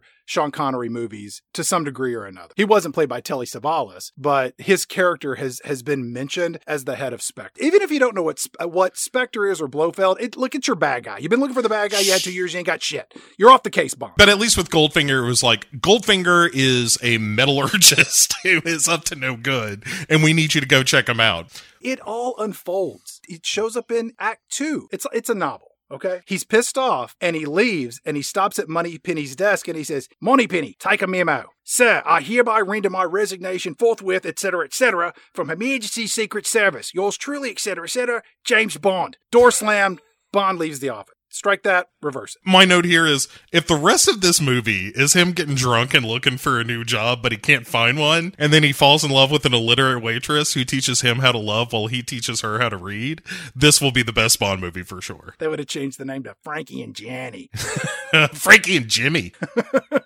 Now, I want to say, in watching this movie for the very first time, I thought that he really quit, and that was going to be the movie of like him leaving, going to find Blofeld, and that because of his actions, he would be brought back into MI6. Which would be a better movie, yes. Bond goes to his office to clean out his desk, and the movie takes another stroll down memory lane as he pulls out Honey Rider's knife from Dr. No, and we see Red's watch/garrote that he strangled people with in From Russia with Love, and there's that breathing device from Thunderball, and there's all these musical cues from the other movies just to really hammer home that this is still James Bond. If you came in and missed the opening credits, this is the James Bond from the other movies. He just looks totally different. It's a little heavy-handed, but it also kind of reminded me of Uncharted 4, where Nathan Drake wanders through a room and he sees all of the mementos from his adventures. So I was okay with it. Yeah, and honestly, a lot of that was totally lost on me. I just thought it was kind of random shit. I didn't remember the Dr. No thing. It's just plain fan service. It's like when people saw those Marvel movies and they would hold up the Krakaton device from issue 12-17, like,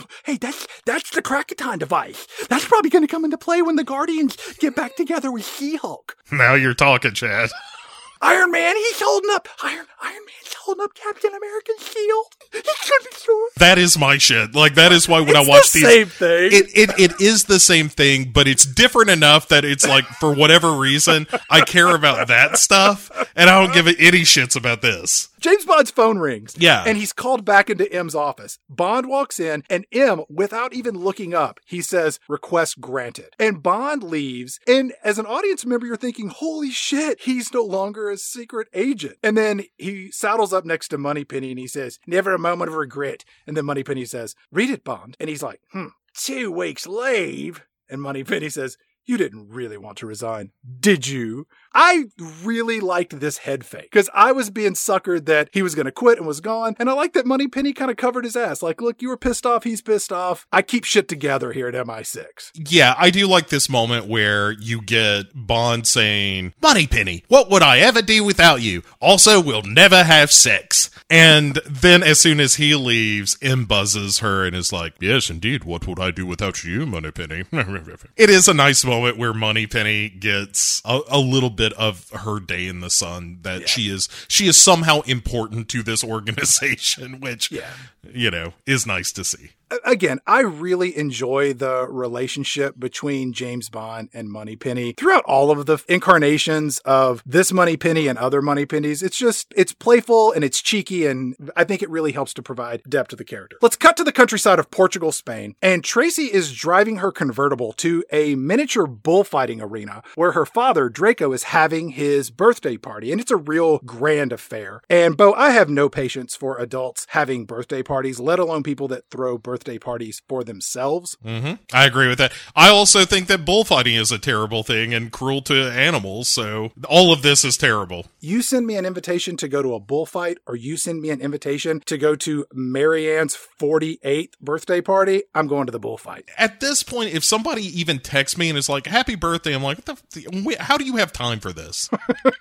Tracy shows up at the bullfighting arena, and she is dressed as a bullfighter. Yeah. I think that she heard that this was a bullfighter-themed party and took it literally. Because, Bo, after all, she's a crazy person. That she thought she might have to get involved. I thought I was going to have to stab it at the end. I read all of The Sun Also Rises last night, just in case. In fact, you know what I did? I stayed up all night, and I typed the entire novel on a typewriter to see what it was like to feel the words pour out of my fingertips. And also, I have all of my knives and my sabers in the trunk of my car if we need them. I like this move where, and this is why I like Diana Rigg and Tracy as a character so much in this movie, where Draco is like, well, look who happens to be here, Tracy. It's my old friend, James Bond. And she's like, I know who he is. And James Bond is like, hey, it's nice to see you again. Hey, remember when we had sex? We should do that again. By the way, I heard you said you got a trunk full of knives. Is my gun in there? I kind of need to turn it back in because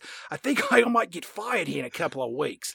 They made me put down a sea turtle as a deposit. When Bond is standing next to Draco, the two of them are both wearing ascots. And it is awesome. I had not seen this many ascots since Don Knotts saddled up next to Fred Jones in that episode, The Spooky Fog, as part of the new Scooby-Doo movies.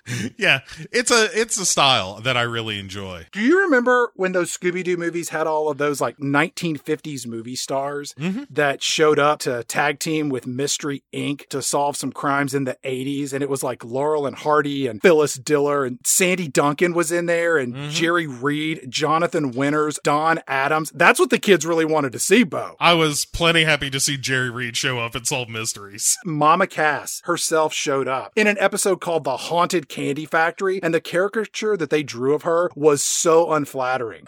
As opposed to what? She looks like Grimace with lipstick. She's a woman who famously died from like her crazy weight fluctuation. She did not die from choking on a ham sandwich, as Austin Powers would want us to believe. She actually died of heart failure in her sleep in a London apartment at age 32. And Bo, 4 years after her death, the Who's drummer Keith Moon, he died in that same room at age 32. choking to death on a ham sandwich. Actually, it was a drug overdose. Very tragic. Yeah. Well, but it was heroin injected into a ham sandwich. So What are we talking about? Oh, wait. So when Tracy shows up, She just storms off. She's like, I'm out of here. it's a real, like, fuck you two assholes. Like, you two look like you're up to something. I got no time for it. And that's where I'm on board. Yeah, I'm going to go stick fondue forks into electrical outlets and see what happens. I'm just going to go cut my thighs like I'm used to. Listen to a little Machines of Loving Grace, and you guys can go fuck yourselves. How about that? Draco says, she likes you, Bond. I can tell. I can see it. Go chase after her. Go chase her. And then Bond's like, I don't think so. I'm going to wait a little bit until she gets a couple of drinks in her. That's how I play. I call it marinating. And then Olympe, Draco's secretary, and Tracy are kind of chit-chatting, and Olympe is in on this whole scam, where she's like, oh, I'm a part of this grand illusion too. She watches while this bull gets teased by some kind of flower stick. There's a real weird line here that Olympe says, there are many things that you don't know about Mr. Bond. And then Olympe says, it would be interesting to attend a night school, perhaps. Is she giving us insight into her hopes and dreams? Or is she trying to plant some seed into Tracy's cuckoo noggin to try to get her to learn a trade? No, she is saying you should fuck Bond more. Like, your night school education is fucking him to see if maybe he's okay. Boy, you read a whole lot into that. I thought she was telling her to go to electrician school or plumbing school or... No, instead, Tracy is like, you and my father are up to something. Well, look, whatever your father has arranged, I'm sure that he loves you. I mean, he's not arranging anything. It's not the marriage. It's not the carriage. It's not the baby carriage. I think you're pregnant. Wait, I said too much. Look, here's some school brochures. You need to go to school at night. Learn to be a good secretary, like me. This is the moment where I realized that this section of the movie is just the Stepford Wives told from the husband's point of view instead of Catherine Ross's, where they're just like, this Tracy is a real handful. What if we conditioned her in some way to be, more obedient and manageable? Except this one has bullfighting. What did you think about the bullfighting in this? Holy hell, man. This bull knocks over these men dressed up as Christmas elves. It's some real Johnny Knoxville jackass bullfighting stunt work. Yeah, I always root for the bull in any of these situations. Ever since one fired a shotgun in its tail at Bugs Bunny, I have been on the side of the bulls. You know what? The bulls, the bullfighter, in my opinion, the winner here is the audience. Draco, Tracy, Olympe, and Bond, they all take a seat at a table, and Tracy says, what are you doing here, James Bond? And Draco says, we're discussing a business, a deal. I'm going to give him $1 million, and he's going to take ownership of a walking, a talking, a nightmare. And Tracy says, what? Are you trying to pawn me off on this handsome, tall drink of water? Look, he better be getting something more than cash. Tell James Bond what he wants right now, Dad, okay? Tell him, or I'm going to start pulling fists of my hair out of my head, one bloody cup at a time, just like I did in Rio de Janeiro. Tell him. And Draco says, hey, Tracy. I'll tell you what he wants to know, okay? Look, Mr. Bond, you want to find a Blofeld, right? He's the head of Inspector. You need to go find a lawyer named Gombold in Switzerland. That's what you needed to know, okay? Yeah, he wanted James Bond to get married so he could tell him the name of a lawyer that maybe talks to Blofeld sometimes. That seems shaky at best. If I were Bond, I'd be like, hey, I think you're trying to snooker me. Gambold? Thanks, Draco. That's just what I needed to know. A lawyer in Switzerland. Off I go. Yeah, and Tracy is like, well, now that you know the name of this lawyer, you can leave me the fuck alone. Bye. I'm leaving and I'm never coming back. Never. Right, yeah, she gets up and fucks off. Again, rightfully, I say her, like she has been betrayed by her family at the very least. She is a crazy person, Bo. You say crazy, I say gaslit. I think you have a type. You're probably right. That's why I never married. So she's at her car with her back to him, and he comes up behind her and is like, I was always taught that mistakes should be remedied by friends or lovers. By the way, is my gun in your trunk of your car? I really need a gun. I'm out $200 at least.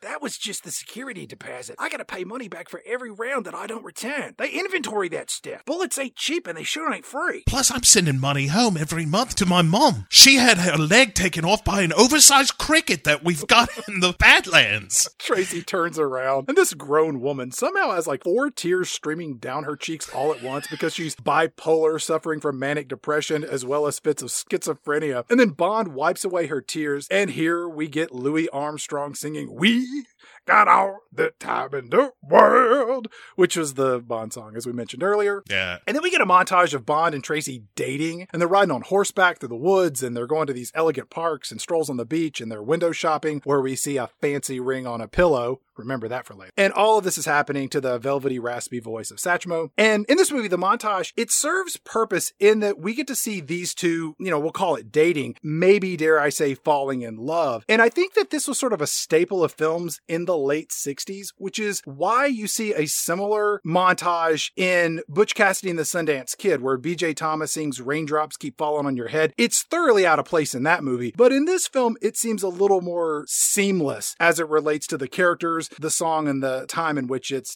taking place. I'm not really sure I want to see the character of James Bond shopping at Christmas. Well, that's what's different about this one, because he's falling in love. He's like, crikey, she's fucking nuts. Did you see how many knives she had in her trunk? Right, but as soon as he hits Switzerland, he's like, all bets are off.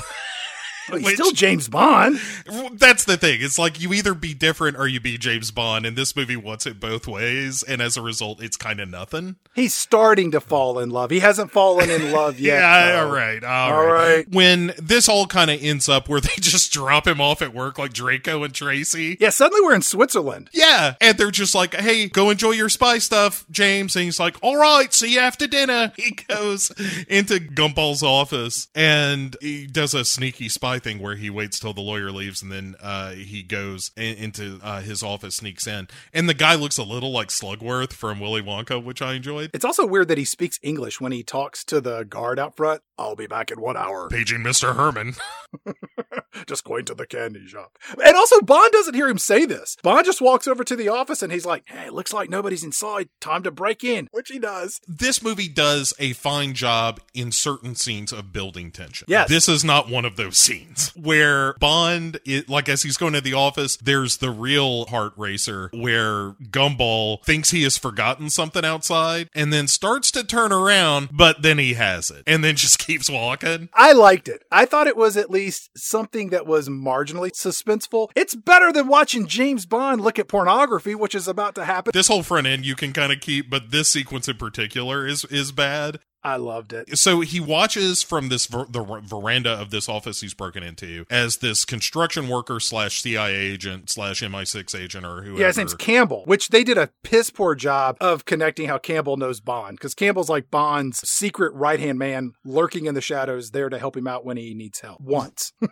Well, and then tries to a second time and fails miserably. Yeah, he puts a big case in this big bucket attached to a crane, and that crane is then lifted up to Bond on the floor of this veranda, and it's like, oh great, we're gonna get some gadgets. What could it be? It's one of your safecracker / copy machines. It's a nice combo. I mean, it makes sense. You put a clock in it, maybe a coffee maker. The tense scene here is Bond just plugs this thing into the safe or puts like cups onto the safe, and it starts trying to crack the code. Yeah. So he just sits there and reads a newspaper, which turns out to be a Playboy. Yeah, the Playboy was hidden in the newspaper. My dad used to pull that move. So he starts looking at the centerfold, and the biggest tension of this scene is when you see that the code breaker on the machine is getting closer and closer to solving the code, and Bond is like, hey, do I have enough time to crank it before this thing cracks the code? Maybe I do. And then he doesn't, and he's like got blue balls for part of the movie is the fan read of this. Also interrupting this tense moment of will he masturbate or will he not, there's a scene in the taxi cab where Draco and Tracy are riding around, and Draco says, you know, Tracy, some things are best left for the father to decide, like what school his daughter should attend,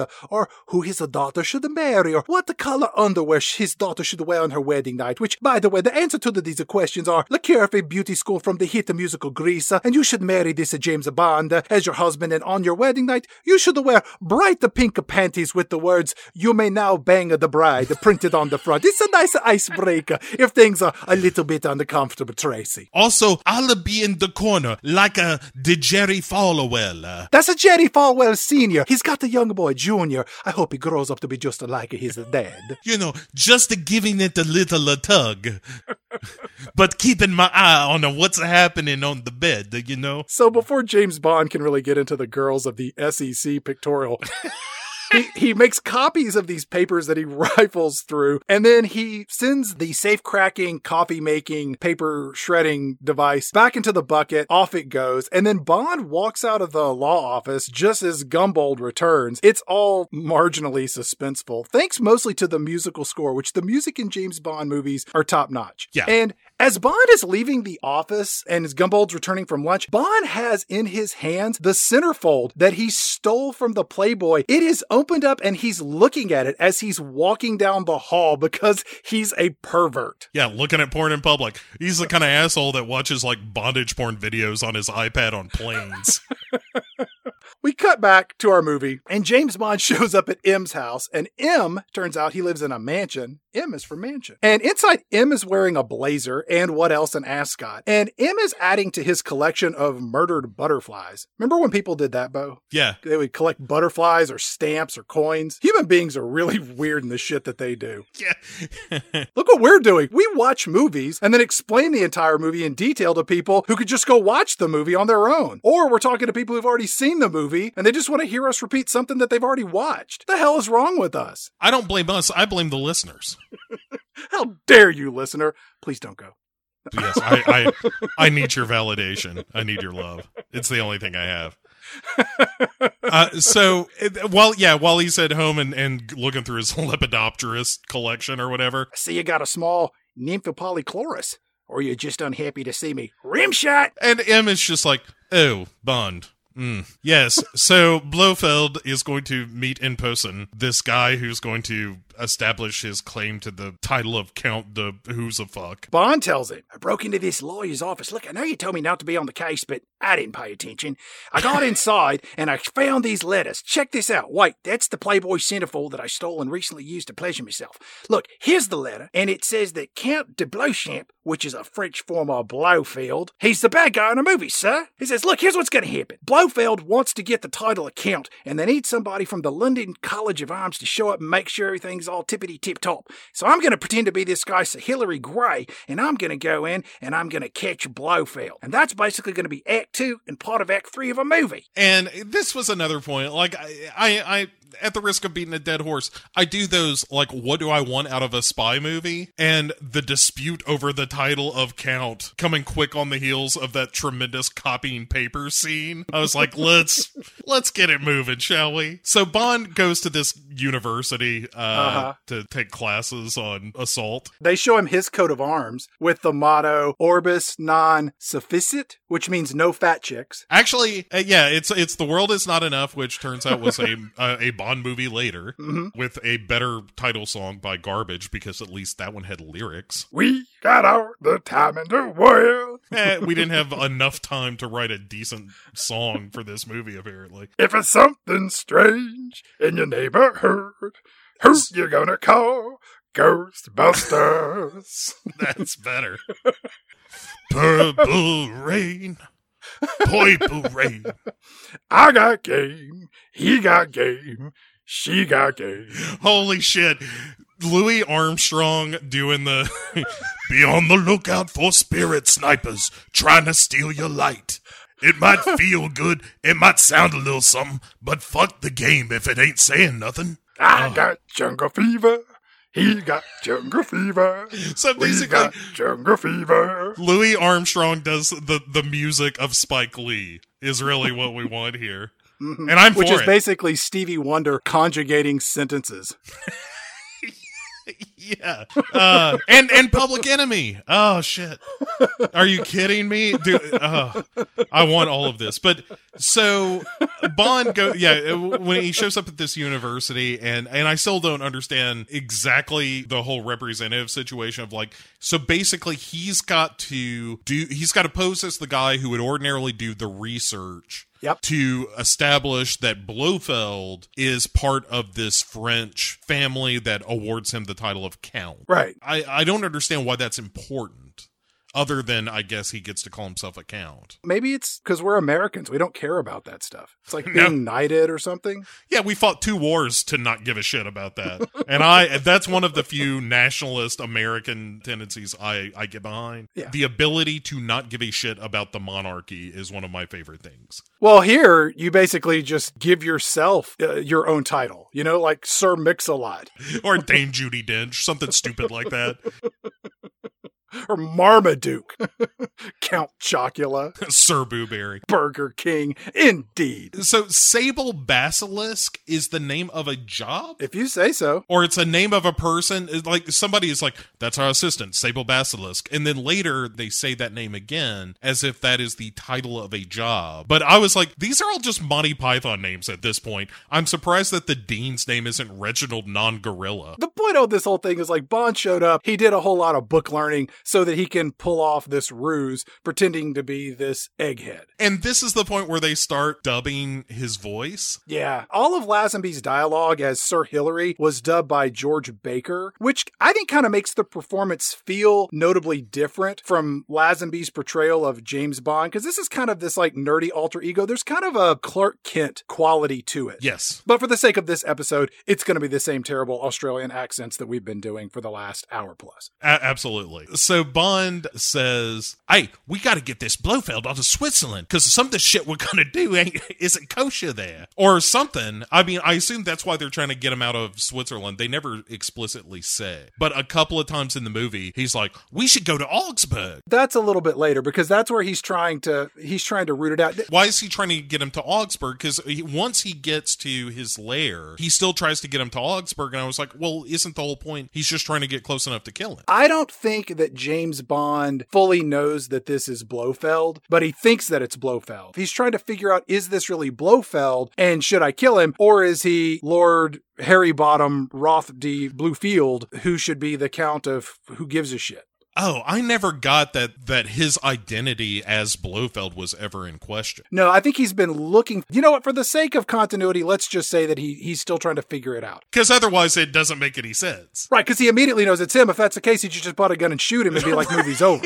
Right. Right. That's why that was my own little brand of Pick 6 fan fiction, is that he's still a little confused whether it's him or not. He got hit on the head with a coconut after he saw him last. It was like, damn it, I've got Blofeld amnesia. So we cut to the Swiss Alps, where we see waiting for Bond is his coworker Campbell from the construction site earlier. And I don't know why he's there. And I don't know what his purpose is in this movie, as we noted earlier. And also here we get to meet Irma Bunt, who is the inspiration for Frau Farbissina, the founder of the militant wing of the Salvation Army. Yeah. Scott! This is where I texted you as I was watching it. I was like, this is 100% Austin Powers. Like, I did not realize how directly it ripped off these movies. If you go back and watch the Connery ones up till this one, it's easily 95% of that first movie. I kind of want to go back and watch that after we do all of these movies, just because I feel like they'll make that movie will mean a lot more to me. Yeah, there's a lot more parody there than just sort of mild inspiration for a goofball comedy. This is also James Bond dressed like one of the Von Trapp family. He's Clark Kent, man. Yeah, he looks like he is going to solve a crime at the ski resort. Yeah, I love all of this. Irma Bunt says to him, "Hello, Sir Hilary. I hope that you had good travels." And Bond, in this disguise, he says, "Not at all. I'm afraid I'm not a very good traveler. I threw up on the train. I threw up out the window of the train. I threw up on some passengers of the train. And I threw up in my shoe. And then I threw that off the train. Do you have another shoe? Looks like this one without vomit in it?" Yeah, and she's like, "Oh, that is disgusting. Would you like something to eat to fill your stomach again?" And he's like, No, I eat my own sick. Irma Bunt and Bond, they get into this horse-drawn carriage and they ride off into the picturesque ski village of the Swiss Alps. And George Lazenby, as this genealogist Sir Hilary Egghead, he is this nerdy, bookish alter ego of James Bond in the movie. And I really enjoyed this performance, even though all of his dialogue is dubbed over. Campbell hops into a VW Bug and he gives chase. Me. VW Bugs have front-wheel drive, even weight distribution, making them perfect for snow travel. Me. I'm a running character in the Bond movies too. Me. I've shown up more in episodes of Pick 6 movies, me, than anybody else. Me. Not a lot of people know that I'm the most frequently appearing character. So that's a real surprise to a lot of longtime listeners. Me. Bond and Irma Bunt and Gunter, her assigned henchman. He's the only henchman with a name in this movie, except for Che-Che earlier, but we don't see him anymore. So they ride up to this platform where a helicopter is waiting, and there's just snow everywhere. And they hop inside to make their way off to the secret mountain lair of Blofeld. Yeah. And then Campbell, he pulls up, and he's kind of let down. He's there with his car. Don't expect me to scale that mountain. I'm not Edmund Hillary. That's the first person to climb Mount Everest. Bit of a history buff. Pick 6 movies is edutainment. As the helicopter flies away, Irma Bunt points out, look, down there below, that is avalanche damage. And over there, you can see people skiing. And over here, you can see the bobsled trails. Which, I will say, it is a nice touch of filmmaking because it's not really out of place that you're seeing all of the sky shots of what's down below. And each of these things has purpose later in our movie. But it doesn't feel heavy-handed as she's pointing it out. And also, there is some really nice camera work here. Yes. Just giving you the vista of this. And going to this evil lair up in the Alps was the first time in this whole movie where I got kind of like, ooh, this is good. So I started to get kind of excited here. There are 3 levels. There's the village below. Yes. And then there's the ski resort in the middle, and then evil lair up on the top of the mountain. As they're going up, Bond says, so what does this guy do exactly? And then Irma says, he researches allergies, such as a hay fever, or the sickness from the oysters, or the inability to eat the meat. And I'm like, wait. Blofeld is studying allergies in his Mountaintop Evil Lair Institute. Mm-hmm, that's right. Look, this place is totally up to no good because when they land, it's completely surrounded by armed guards at every corner of the building and in between. And Bond rightfully is like, hey, how come there's so many guns if all you're doing is, checking out Jenny Sniffles? We have the guns to shoot down the spies from the chemical companies. They want to steal our secrets. The Count wants to do his work to benefit all of humanity by creating a master race. I mean, by helping people across the world eat hamburgers and not snuffle from the sniffles.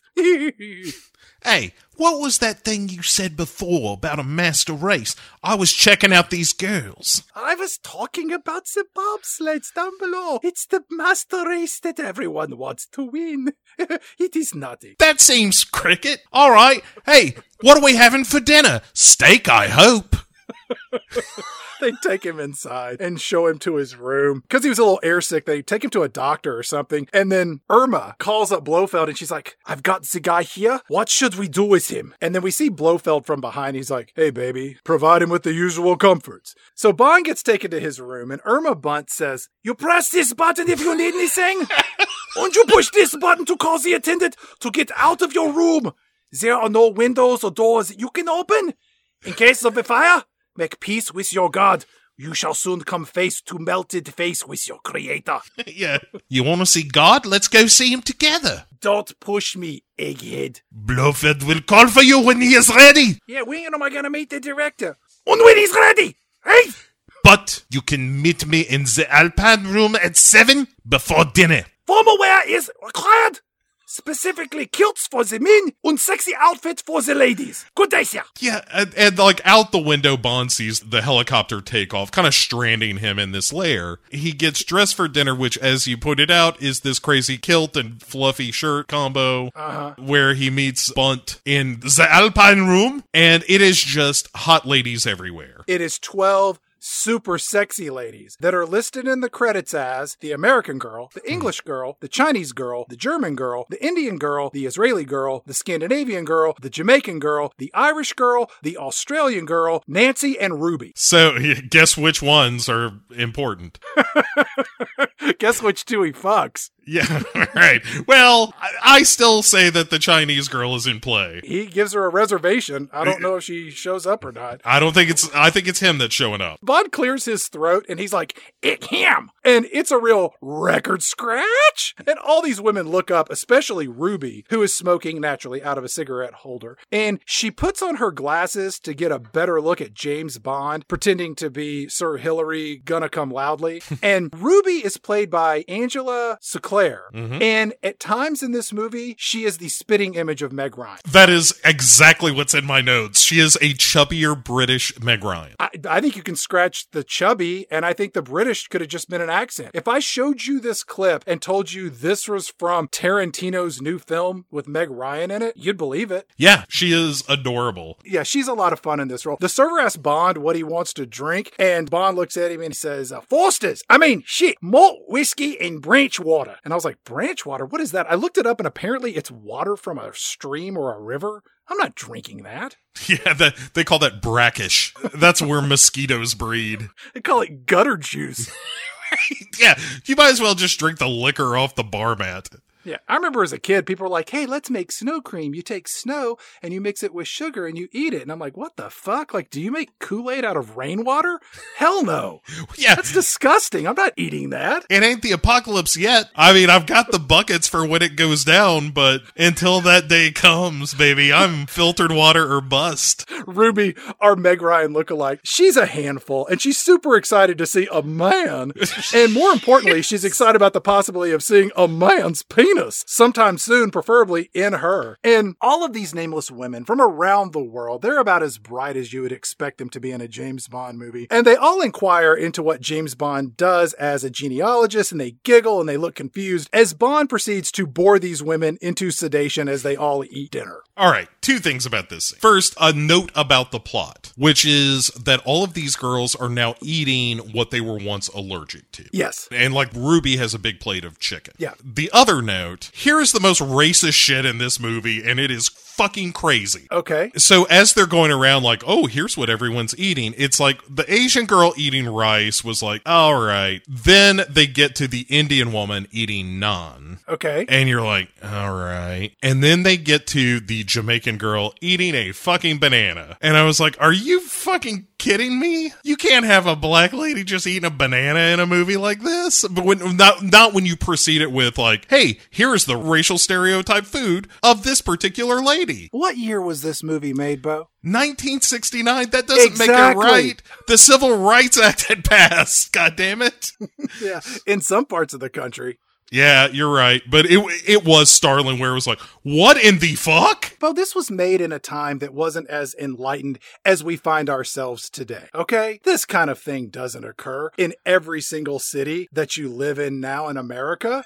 Wait, yes, it does. Have you been on the internet? Not much. It's basically pornography and toxic racism and poison. Yeah, I kind of called it quits. I don't Google nothing anymore. Whatever I know is just what I know now. But anyway, so after that crazy moment and we get back to Meg Ryan. Ruby says, I used to be allergic to chicken. I couldn't eat it. If I looked at a chicken, I'd throw up. But now I can eat chicken whenever I want. Because when I used to eat it, I used to break out all over. You'd be surprised where I broke out. And you're like, your vagina? Is that what you're saying? You think so? It was my rectum. It was right in my bum. It was on me eyeballs.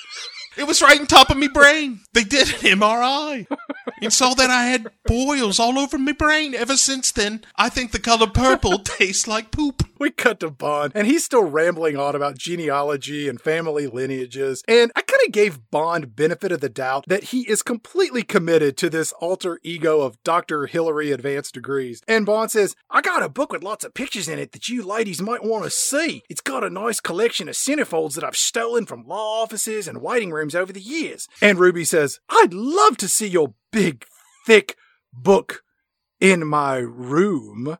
And then Irma Bunt jumps in. No discussions about room numbers. Verboten. And then you will give me the book and I will pass it around to the girls as I see fit. I will take the book. I will look at the pictures and I will describe them to the girls. Do not worry, I'm very descriptive. My use of adverbs is spare but important. If you do not want that, girls, I will look at the pictures and, using crayons, I will draw the pictures perfectly and give you the drawings. If only we had one of the cases that was both a code breaker and a copy machine and clock. And microwave oven, heats up sandwiches and no time at all. Oh, the hot chocolate it produces so fast. But you have me talking poetic. About this time, Ruby goes under the table with a tube of lipstick and she writes on Bond's thigh her room number, which is 8. Mm-hmm. And I didn't mention this in the intro. In the documentary Becoming Bond, Lazenby tells the story that the production crew strapped like a big kielbasa to his thigh. And when she reached up under there, she grabbed hold of it like it was his dick. I tell you this story because it's not so much that the movie is misogynistic. The actual set of the people in it and the people working on the film were misogynistic as well. I felt like that was a given. I mean, but it's nice to hear that confirmed. You know, it's nice to know you're right. Irma Bunt looks over at Bond and says, "Are you feeling okay, Sir Hillary? I'm asking because you threw up in your shoe earlier today." Oh, crikey, I got a slight stiffness coming on. You know, in me donga. I think it's due to the altitude. I think it's affecting me jangles. I think it's that, and also the fact that Ruby over here is rubbing the inside of me thigh. She's giving a little tweak to my beacon rubs. You know what I mean? It's like she's trying to put me truck in reverse. It's like she's trying to birth a hog. She reached down there and gave it a tug. At first I didn't mind it, but, you know, after a while, hey, I'm wearing a man's skirt after all. I'm from Australia. I've never seen anything like this. I mean, London. James Bond, that's me. And then they summon him to an elevator, and he is taken down to an ice lair. It's the Batcave, man. Now we got something. Only an hour in, I'm starting to get interested in this movie. He's led to this lab where Blofeld appears after going through some kind of decontamination chamber from the lab. And it's Telly Savalas. Yeah. TV's lollipop-loving detective Kojak. They're basically just talking about this claim to the Count de Beauchamp stuff, and... Hey there, baby. I'm a count. I got no earlobes. I got the papers to prove it. I'm a real count. Look at me. You look at me and you think one word. What? Bald. No, you think count. All right? Do me a favor. Sign that document and be on your merry way, Sir Hillary. All right? Say, what kind of woman's name is Hillary anyway? And Bond is like, hey, before we put a dot on this I and a cross on that T, we're going to need to go to Augsburg. He's like, that's the hometown of the Beauchamps, and we're going to have records and ancestry and all kinds of things. Doesn't that sound good by you? No. Blofeld? Duh. And Blofeld's like, look, baby, I got cures and vaccines being made over here in the lab to eliminate all allergies. So you can beat it, book nerd. The science nerds are here. We're going to take care of all this, all right? Yeah, start on the preliminary research, baby. And then he shoos him off. And back at his room, Bond finds the 8 on his leg. He gets a close-up look at it, and he's like, holy shit, she's in the infinity room. How in the hell am I going to find that? Wait a minute. She's 00 what? Crikey. Why wouldn't she put the real number at the end of it? I think her name is 00 Mole. She might be in the L room. It kind of looks like L eyes. So here, Bond actually does like some James Bond stuff that I can appreciate, where he like gets a wire out of a ruler to figure out how to open up his locked door and be able to come and go more freely. So he gets himself out of it. He goes straight to room 8, Of course he does, because he's about to get it wet. He's got a sure thing waiting for him. Yeah, he gets into Meg Ryan's place, or Ruby's place. When he comes into the room, Ruby says, ooh, I'd like to see the pictures in your book. And Bond says, aye, you're a picture yourself, and you're twice as lovely by the firelight. And then Ruby says, oh, you're funny, pretending not to like girls. And I was like, wait, is that what happened at dinner? His bookish demeanor was perceived as potential homosexuality? And then Bond just says, aye, look, less talking, more rooting. And then that's just when he drops his kilt and Ruby says, ooh, it is true what they say about Scotsmen or Australians or Englishmen or whatever you are. Get on top of me. Have a ride. Yeah, and so he loves her up a little bit and then it starts asking her about the clinic. And she was like, I was recruited by Frau Brabissina, I was. And then the ceiling starts flashing. Sorry, love, it's time for me cure. And she crosses her arms like Nosferatu and just closes her eyes. Yeah.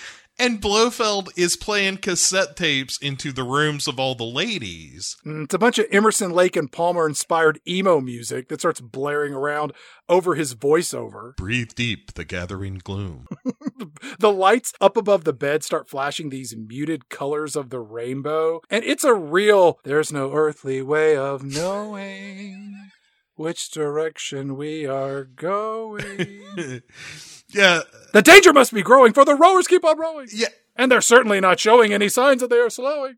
So all the ladies are getting hypnotized not to be allergic. Do you remember what it was like when you first came here? When you saw a chicken, you would throw up and shit your pants, Ruby. That's not you anymore, you're cured. And when you return home, I will give you special instructions to carry out my sinister plan, baby. And then you'll forget it forever. I love the fact that he says, you love the flesh of chicken. Which is one of those things that you hear in a movie and you're like, wait a second, what did he say? You like the skin, baby. When it's been battered in flour with salt and other seasoning and deep fried, it's quite delicious. I ran into a guy, a colonel, when I was visiting the United States. Guy who got me interested in becoming a count, Colonel Sanders. I was introduced by Felix Leiter. The guy would never leave the parking lot of the joint. He loved that chicken, baby. You know, in America, baby, you can just give yourself a title. Because this guy, Colonel Sanders, he sure as fuck wasn't a real colonel. Never even was in the military.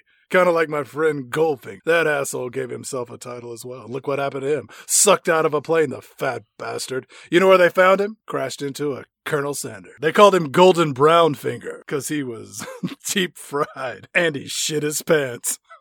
Golden stink finger. But Bond can't wake her up for another fuck. He's like, well, I'm done. And also, it's not as much fun to restrain someone if they're non-resistant like that.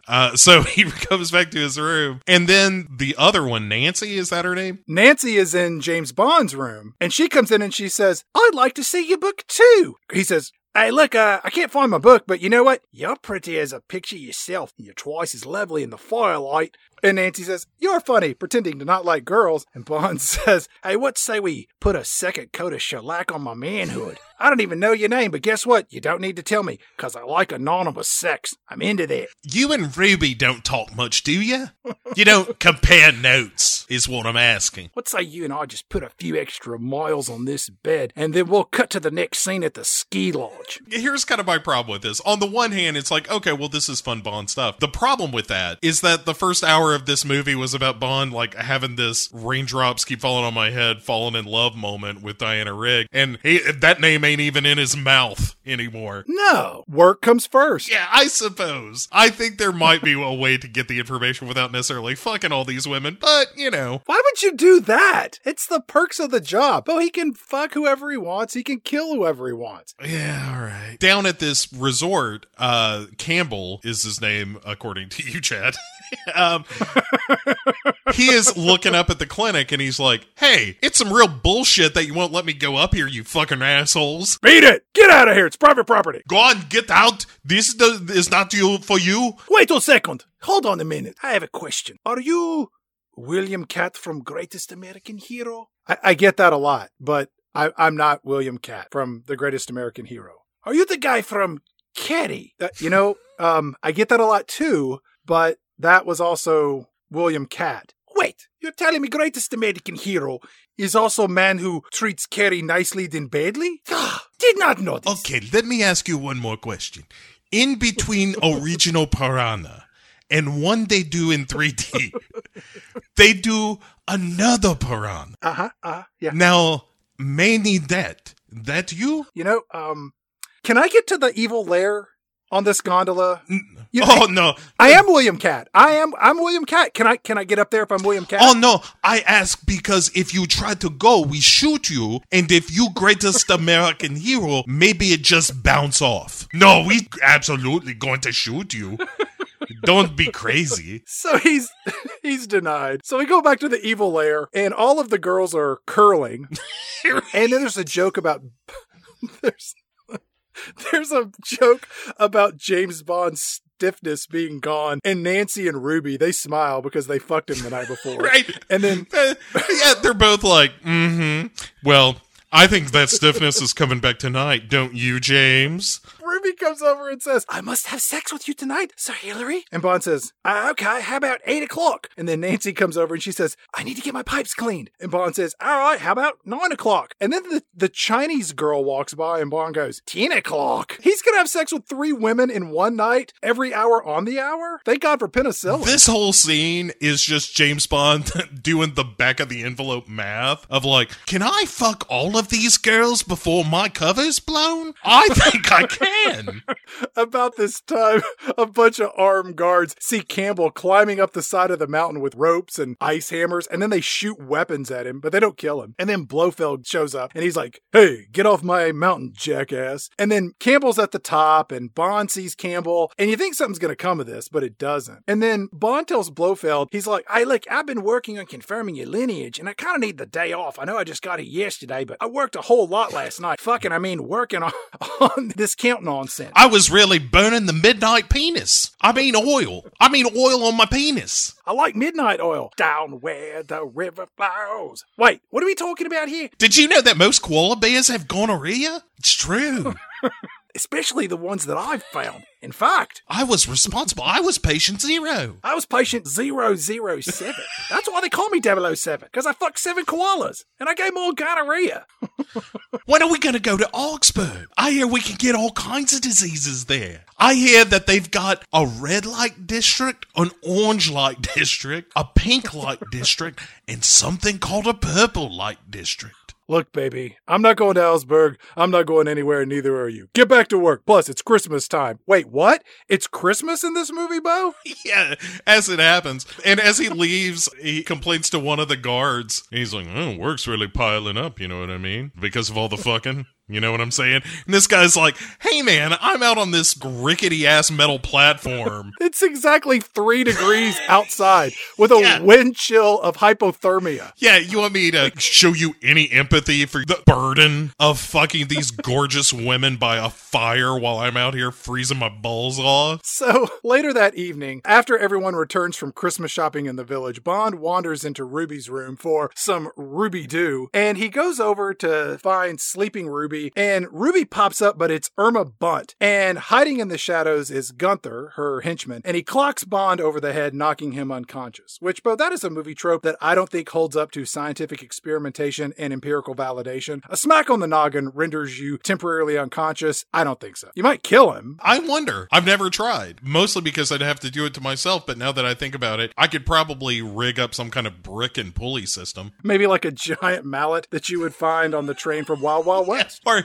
tie it to the doorknob so that when you open the door, the mallet comes down and just conks you on the head. Yeah, it's called the at-home Home Alone. You tie a paint can to a rope and you knock yourself out. In the movie The Babysitter, they emulate that bit only with, in quotes, real-world repercussions of actually just completely crushing a human being's skull with that. In the movie Don't Tell Mom the Babysitter's Dead, they don't do anything like that. I've never seen that movie. You don't need to. Bond comes to, and Blofeld is there, and he says, "Hey, Bond, baby, look, I know you're not Sir Hilary Borzalot, but in fact are James Bond. The archives of Blowship, they're not in Rottingshire, Hampton, Schmegerton, or whatever you said. They're actually in St. Anna, Kitchinsburg, and Sunjan. Any cut-rate genealogist knows that. You're a hack, baby. The jig, as one might say, is clearly up." I like the kind of trippy camera work when he wakes up in Blofeld's office, and it does this weird edit between like the angel on the tree and Blofeld. Yeah, it's like these psychedelic Christmas tree ornaments. Yeah, it's kind of cool. Yeah, and then Blofeld gives him his plan, which is like, "I've concocted some crazy virus, baby. It'll make all plants and animals sterile." Oh, and by the way, your buddy Campbell, he spilled the beans. He's dead now. And since it's Christmas, and there's a Christmas tree behind me, you know what I'm going to do? I'm going to contact the United Nations and tell them that I'm going to destroy the world's economies, baby. It's kind of the plot that Sean Connery has in The Avengers, which is, I'm going to hold ransom the world and I will release this sterilization virus, and my angels of death, these women that he's hypnotized, they are kind of Manchurian candidated so that they're going to deliver. Wait a minute. You're telling me you're not making vaccines? You're making bacteria? Bacteriological warfare? Wait a minute. Nobody's going to be able to make a baby? You mean I could fuck anybody whenever I wanted and not have to worry about having a bunch of little me's running around? That sounds fantastic. Let me tell you about being ground zero for a gonorrhea koala outbreak. Look, baby, I don't want to hear about your weird shit you did back in the outback, all right? This is going to be mass extinction, mass hysteria, dogs and cats not sleeping together, unimaginable chaos worldwide. But we're keeping it classy. Bond says, that sounds like a real pickle. But once the United Nations warned, they're going to have enough time to come up with a vaccine, right? Not a chance, baby. This thing's gonna be out there. My girls are gonna get it done. Now, the only reason I'm keeping you alive is just to prove to the UN that I'm serious, whatever that means, baby. So Blofeld takes Bond and tosses him into the gearworks of the gondola system. It seems like a really strange place to leave a super spy because there is a place for him to escape, meaning the giant hole on the wall where the cables enter and exit. Right. Yeah, like you killed Campbell and hung him up outside the window. Do that. Shoot him in the head. You're done. I got a gun up in my room right now.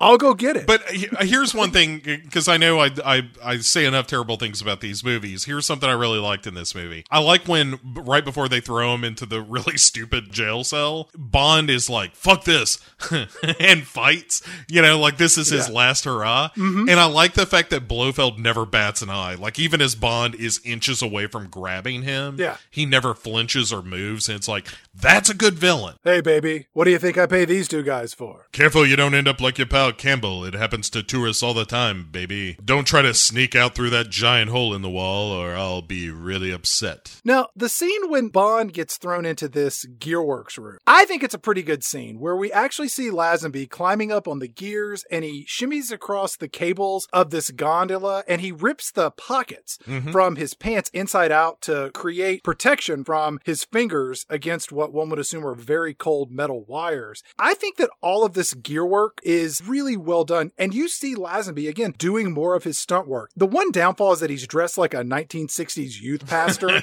with this V-neck sweater vest. It's all brown. It's like, hey, Billy, you look like something's troubling you. I don't know. Like, there are girls at school and my face is starting to break out and nobody really likes me. You know, Billy, there's a book that can help you. It's the Bible, Billy. You think it's got the answers to the questions I have? Billy, it's got the questions that you have. It's got the questions that the entire world has. Billy, sit on my lap. Whoa, Billy, where are you going? I'm not falling for that again. You're a fucking pervert. I didn't see Connery doing anything like this in his movies. I agree. I think the stuff with him using his pocket, you know, the cloth in his pockets as gloves and stuff, I thought all that was pretty cool. I like that he makes it across and then it fires up and throws him back to square one. Yeah, and then he has to kind of play it the other way. Yeah, all that stuff is pretty good. Meanwhile, the girls are gathering in the Alpine room where they are given drugged eggnog by Frau Bunt. And the ladies are hypnotized again by Telly Savalas, aka Blofeld. And this is the point where he's like,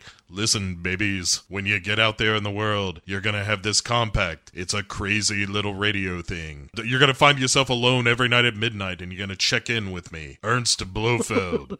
And you're just gonna see if I give you the signal. You know, the signal. It says, you up? And then I'm gonna tell you what to do, and how to do it, and when to do it, and how fast to do it. Listen up, baby. The one thing you're never gonna use, the atomizer. Keep your filthy lady hands off of it until I say so. Got me, babies? And during this whole scene, James Bond, who has escaped and made his way back inside, he kind of hears all this, but then he gets bored with it, and he's like, I'm done. So he just heads down the stairs, and a science nerd is coming up in the elevator, and then Bond rides down to the first floor, and this is a scene that I really like. There's a henchman at a desk, and the elevator dings, but nobody gets out, and the camera just holds long enough for the henchman at the desk to sort of realize something's hanky, and he gets up and walks over to investigate, and right when he gets to the door, Bond just jumps out and beats the shit out of the guy. Right, that's pretty good. This whole next sequence, like this is the point where I was really on board with this movie, where he knocks that guy out. It turns out that guy was just guarding a closet full of ski supplies. Dude, do you know how expensive that stuff is? No. Somebody gets in there, that's like thousands of dollars. If you're gonna guard your allergy center so furiously, I guess so. I'm a little paranoid, baby. I grew up poor. Bond drags the body of this henchman into the ski closet, and then Bond puts on some ski clothes, and he grabs some skis, and he takes off down the side of the mountain at night. Blofeld's men who get machine guns, and they're chasing him down the mountains. And it's a really cool sequence where you see guys firing machine guns while skiing, and that's never bad. For the time in which it was made, it's pretty impressive. There's a dude who goes into a tree. Two dudes go full Sonny Bono. Yeah. It's fantastic. That's really good. One dude goes off a mountain and they throw this dummy on skis off a mountain all the way down, and that is solid. That is one of the greatest moments in this movie when Bond takes off one of his skis and clocks that dude in the belly. And when he tumbles off the side of this precipice like Wile E. Coyote, that body falls a good 500 feet to the ground and the camera just holds on it. As it silently goes down. You can't tell me you were not expecting there to be some sort of sound effect when it hit the ground and it's just silence. I really wanted a good old-fashioned Looney Tunes. It's the best. Yeah, that's really, really good. Meanwhile, down at the village, the girls are being loaded onto a bus by Bond. Bond has made his way down to the village after genuinely, excitingly dodging all of Blofeld's men and making his way down. He skis on one ski at a point, man. Like, his ski breaks. And then has to steal more skis. Is like, hey, fuck you, I'm taking your skis now. What do you think of that? And then, knocks out one of the guys after him to get his skis to get the rest of the way down the mountain. Again, that whole sequence is really good. The only thing that doesn't hold up is the rear screen projection where you see George Lazenby against a backdrop of moving ski footage to show close-ups of him. I get it. That was as good as it got at the time. And it almost undermines the incredible footage that they are able to put together to try to interject him to actually be in the scene. Yeah, I mean, you know kind of how I feel about that stuff. I really don't mind the old school camera tricks and stuff. I find that stuff kind of charming in its own way. So all the rear screen and the analog projection stuff, and also the model work that they do later in the movie, I find all that stuff to be genuinely kind of fun, and the model work in particular I thought was really good. So Bond's down in this village in the Swiss Alps below, and it is Christmas time, and in the village, city streetlights, even stoplights, flash a bright red and green as shoppers rush home with their presents, and Irma Bunt, she's hustling off all of the women to get them back up to the evil lair. And then Irma Bunt gets wind that Bond has escaped. And so she jumps into this black Mercedes with 3 other henchmen to go find James Bond. And this forced them, they're just driving through the crowded village streets, honking their horn like complete assholes. And then Bond makes his way into a barn full of giant church bells and I guess cookery. It's the place where Jack Sparrow and Will Turner first fought. It looks a lot like that joint. And he just bangs into a bunch of pots and is like, oh, God damn it, Bond. Come on, man. You're supposed to be a spy, not backing into shit. Like, he's really hard on himself. You can see it on his face. That chiseled, blocky face of his. He knocks out the 2 henchmen. He finds a coat and steals it and puts it on, pops up the collar, and he sort of makes his way into the crowd of shoppers. And then Irma, she gets back into her car with the remaining henchmen that didn't get beat up. Who she calls idiots, by the way. When she sees them, she's like, those idiots! Just pissed off at them.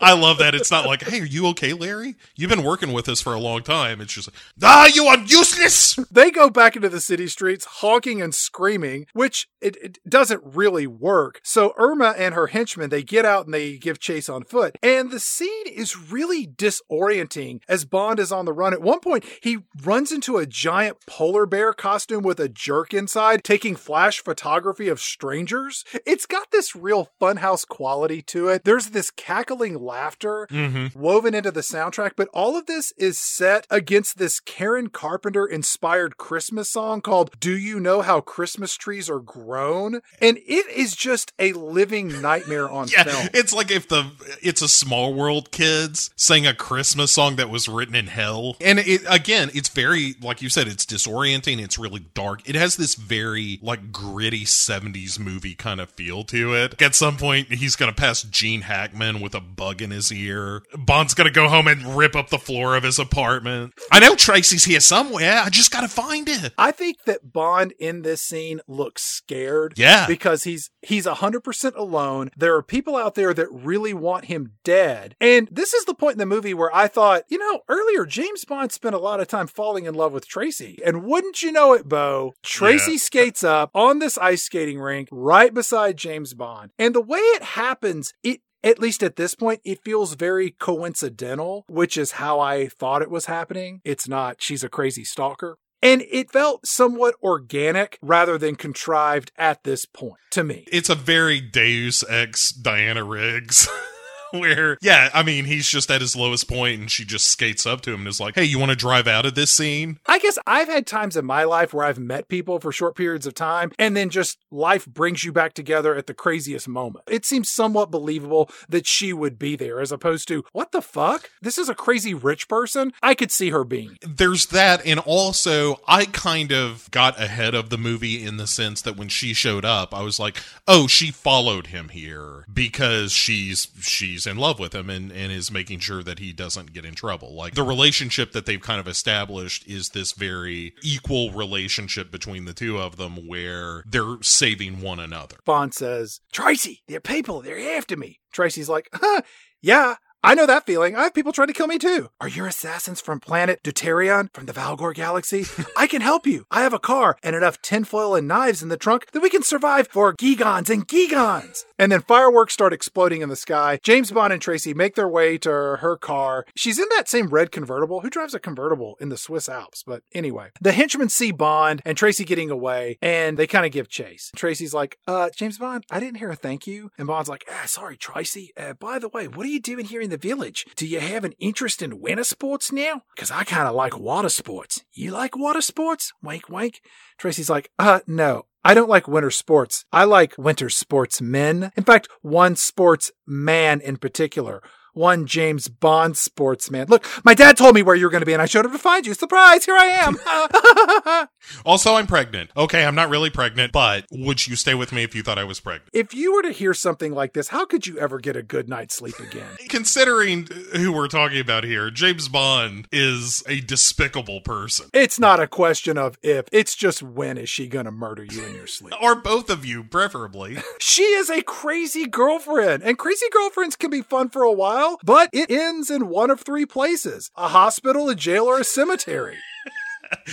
What I like about her in theory, like there is a whole fan movie I have in my head of this movie that's really good about the relationship between him and Tracy, which this movie I think genuinely fucks up. I do think there is something really interesting about the idea of James Bond meeting his match. And, you know, like the literary analog to this would be something like Mel Gibson meeting Rene Russo in Lethal Weapon 3. Sherlock Holmes and Stella Adler. That was the woman who was an equal to Holmes, who outsmarted him and was able to get away. And also there's an element of like, maybe I'm letting her get away. There's a bit of Batman Catwoman in my parlance in that kind of relationship where it's two people who are on slightly opposite sides of the law, as Tracy's father's mob background would suggest. Yes. Being, like I said, equal to one another and having the same sort of personal philosophy, or at least philosophies that mesh in an interesting and compelling way. I completely agree, which is what makes this one of the best James Bond movies ever. Right. I think that all of that is there. Do I think it could be executed better? Absolutely. But that is really the essence of these two characters' relationship. The fact that he fucks around so much in Switzerland kind of undoes some of that. And when you get to the emotional moment coming up, it rings a little hollow because it's like, yeah, but you were like 10 minutes ago, you were fucking everybody. That didn't mean nothing. Fine. But anyway, she takes him to this nearby village with a post office because he's like, hey, I've got to talk to London, place of my birth.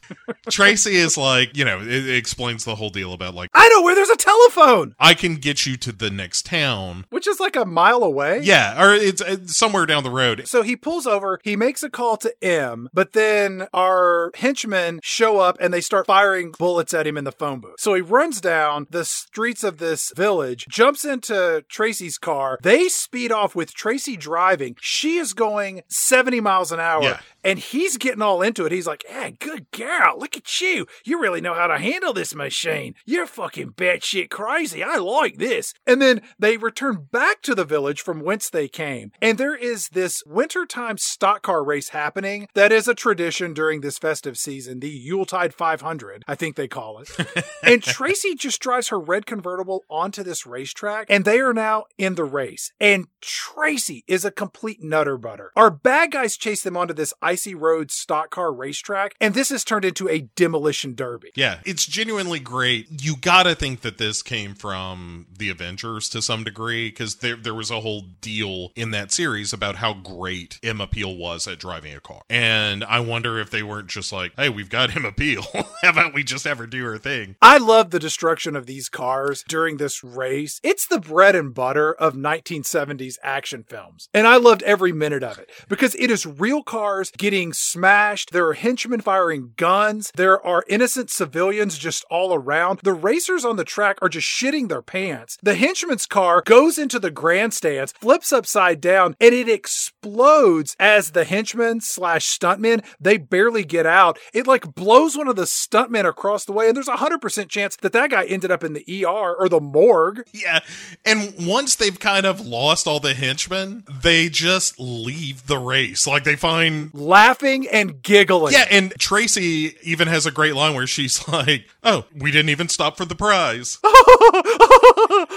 Aren't we just a couple of maniacs? And which they are. They're both, like, they're made for each other. They're both lunatics. We just committed vehicular homicide. Aren't we incorrigible?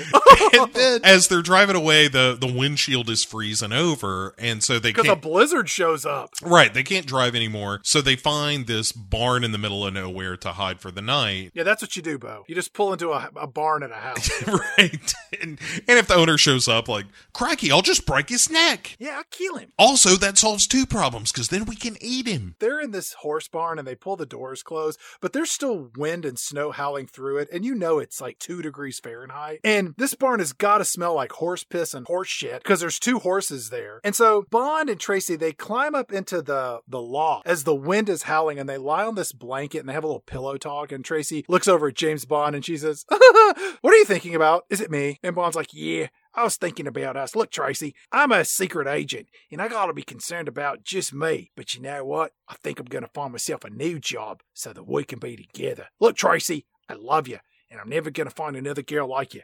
Tracy, will you marry me? Yes, 1,000 times yes, oh my God. This is just like what the chicken promised me. But Tracy is a crazy person. She may be the worst girlfriend in cinematic history, which, Bo, that brings me to a little game that I like to call You're the Worst, where I, Chad, will give you, Bo, 2 names of famous movie girlfriends, and you have to tell me which one of them is the worst girlfriend between the 2. Your selection will move on as the champion to battle a challenger until we have decided who is the worst movie girlfriend of all time. It's like Digstown, but with terrible girlfriends. Great. Here we go.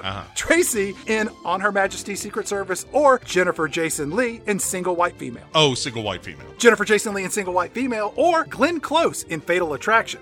She did boil a rabbit in a pot that belonged to a child. She did. And the heel in the eyeball is really getting Jennifer Jason Leigh some points there. Glenn Close. Glenn Close in Fatal Attraction, who boiled a rabbit in a pot. And Lady Macbeth in Macbeth. Glenn Close. Glenn Close in Fatal Attraction, or Cameron Diaz in Vanilla Sky. Oh, wow. She is a bad girlfriend. I'm going to go with her because she was genuinely crazy pants. Cameron Diaz in Vanilla Sky, or Mrs. Robinson in The Graduate. Oh, Cameron Diaz. Mrs. Robinson is just, down for a good time. Cameron Diaz in Vanilla Sky, or Norma Desmond from Sunset Boulevard. Keep in mind, she did kill her boy toy. Yeah, and went completely bananas. I'm still sticking with Cameron Diaz. Cameron Diaz in Vanilla Sky, or Sharon Stone in Casino. Drug addict, prostitute, hustler. Cameron Diaz. Cameron Diaz in Vanilla Sky, or Sharon Stone in Basic Instinct. Season 6, Episode 5 of Big Six Movie. I mean, she's gonna show her pussy to all the police, so you're gonna have to deal with that shame. But it's not entirely proven that she's a murderer, but she could be. I'm still sticking with Cameron Diaz. Cameron Diaz in Vanilla Sky, or Janine Triplehorn in Basic Instinct. Also Season 6, Episode 5 of Big Six Movie. Yeah, Jean Triplehorn is a much worse girlfriend. Jean Triplehorn in Basic Instinct, or Academy Award-winning actress Charlize Theron in Monster. You know what? Those guys had it coming. I'm staying. Jean Triplehorn in Basic Instinct, or Kate Winslet in Titanic. There was enough room on that board for Leo DiCaprio. Yeah, but she'd probably seen the island. Island. I'm staying with Jeanne Tripplehorn. Jeanne Tripplehorn in Basic Instinct, or Jenny from Forrest Gump? Oh, wow, she's terrible. Like, she's not murderous, but she's an awful person. I'm staying with Jeanne Tripplehorn because of the murder. Jeanne Tripplehorn in Basic Instinct, or Nicole Kidman in To Die For? I'm sticking with Jeanne Tripplehorn. Nicole Kidman's only going to kill, like, one person max. Jeanne Tripplehorn in Basic Instinct, or Rogue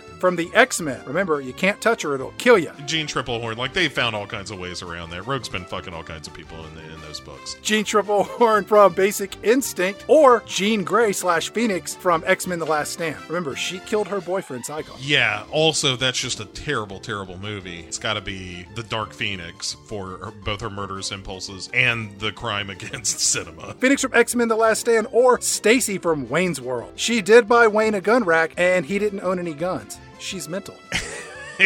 Yeah, nope, I'm gonna stay. Phoenix from X-Men The Last Stand, or Annie Hall from Annie Hall. But what kind of person calls up their ex and demands them come over to kill a spider? Especially one the size of a lobster.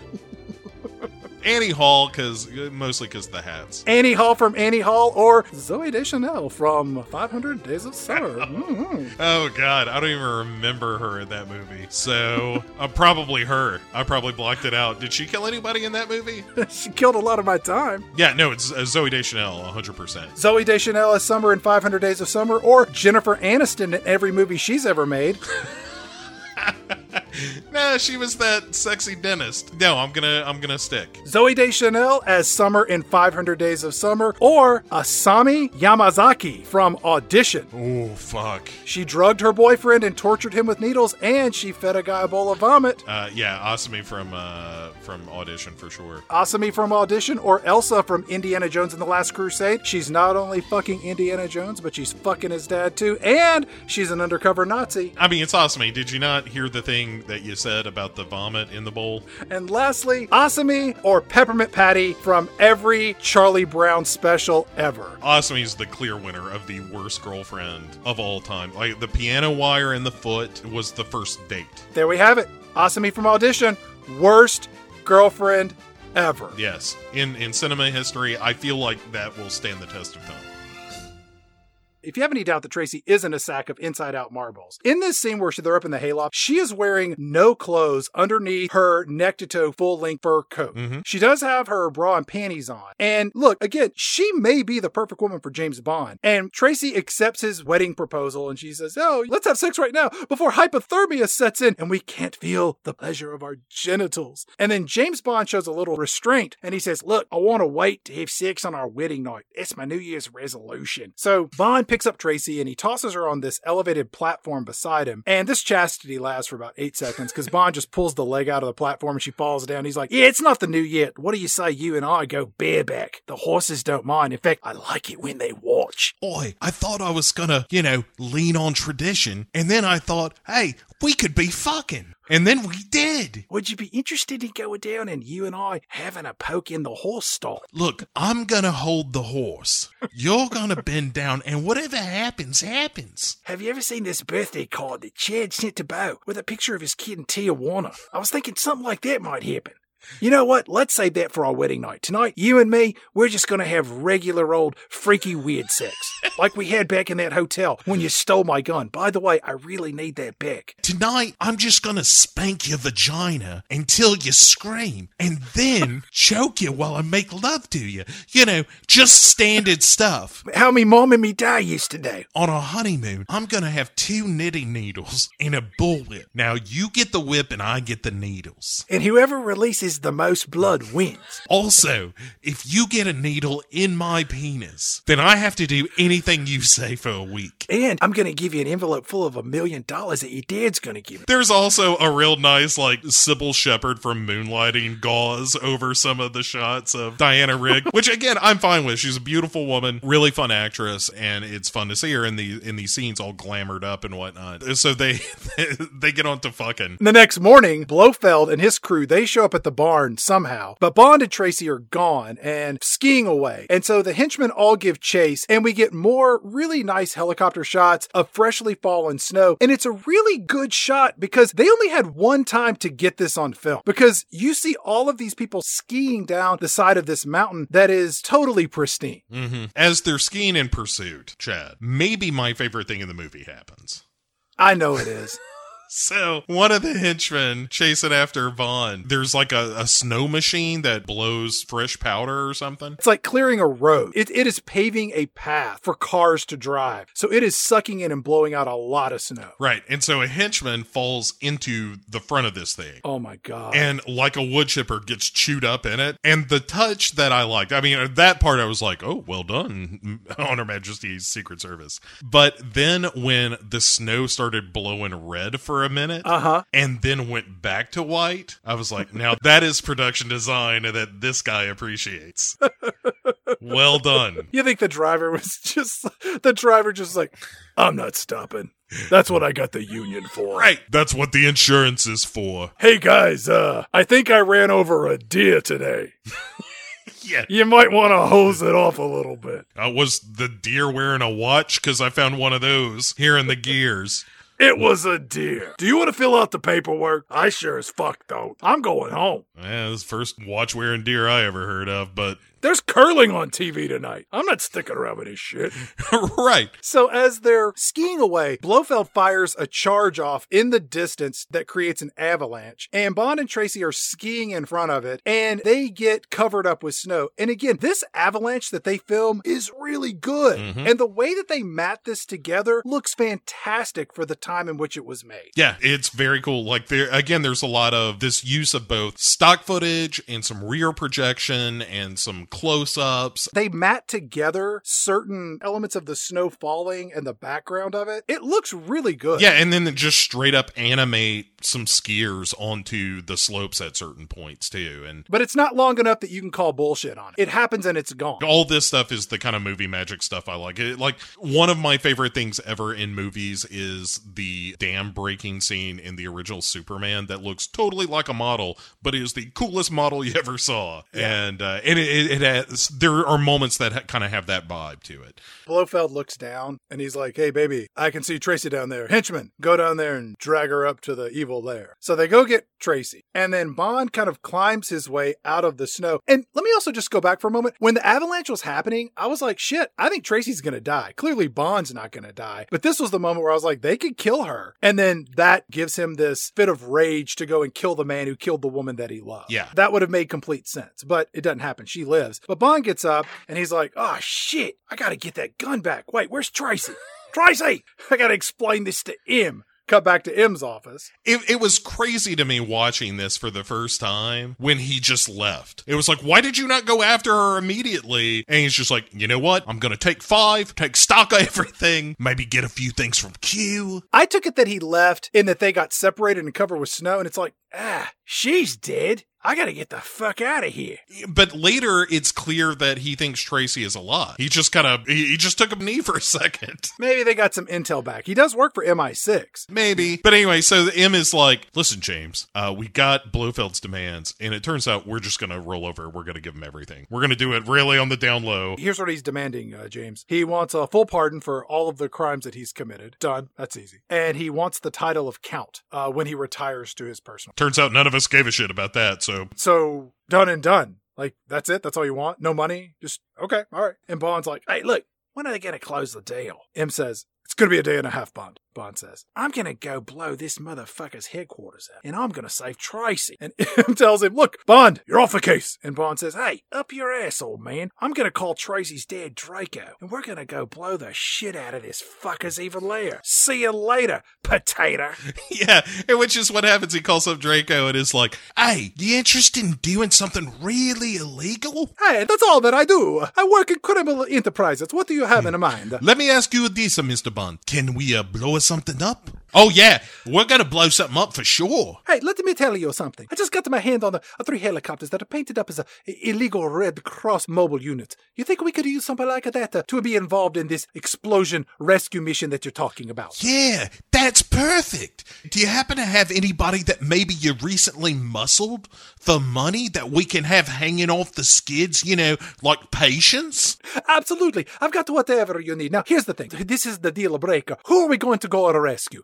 Is it a president? Is it a prime minister? Is it someone who's involved in criminal enterprises that I could lord over? Who are we going to go save? Oh, I was burying the lead. You're gonna love this. It's your daughter. Tracy. Yeah, I left her in a bunch of snow. I know, I thought she was dead. I've already had the funeral for Tracy. She dead. The invite hit my mail, but I thought it was just a prank. All right, I'm in for a pinch, I'm in for a pound, okay? We're going to blow up the lair. But here's the thing. If Tracy gets killed, it's no big deal, okay? All right, let's just say best effort. We'll agree on that, right? That all sounds good. Look, I want to go and blow some shit up. I got a bunch of guys with itchy trigger fingers. Come over to my house. We'll get drunk, and then we'll go blow this place up. That sounds like a great plan. Works for me. I'll be over at, I'll tell you what, let's make it 9 so I can drink. That's a 9 a.m. or a 9 the p.m.? Pick your poison. Let's just say a.m. I'm better flying drunk in the morning. In the evening, I'm a little bit sketchy, okay?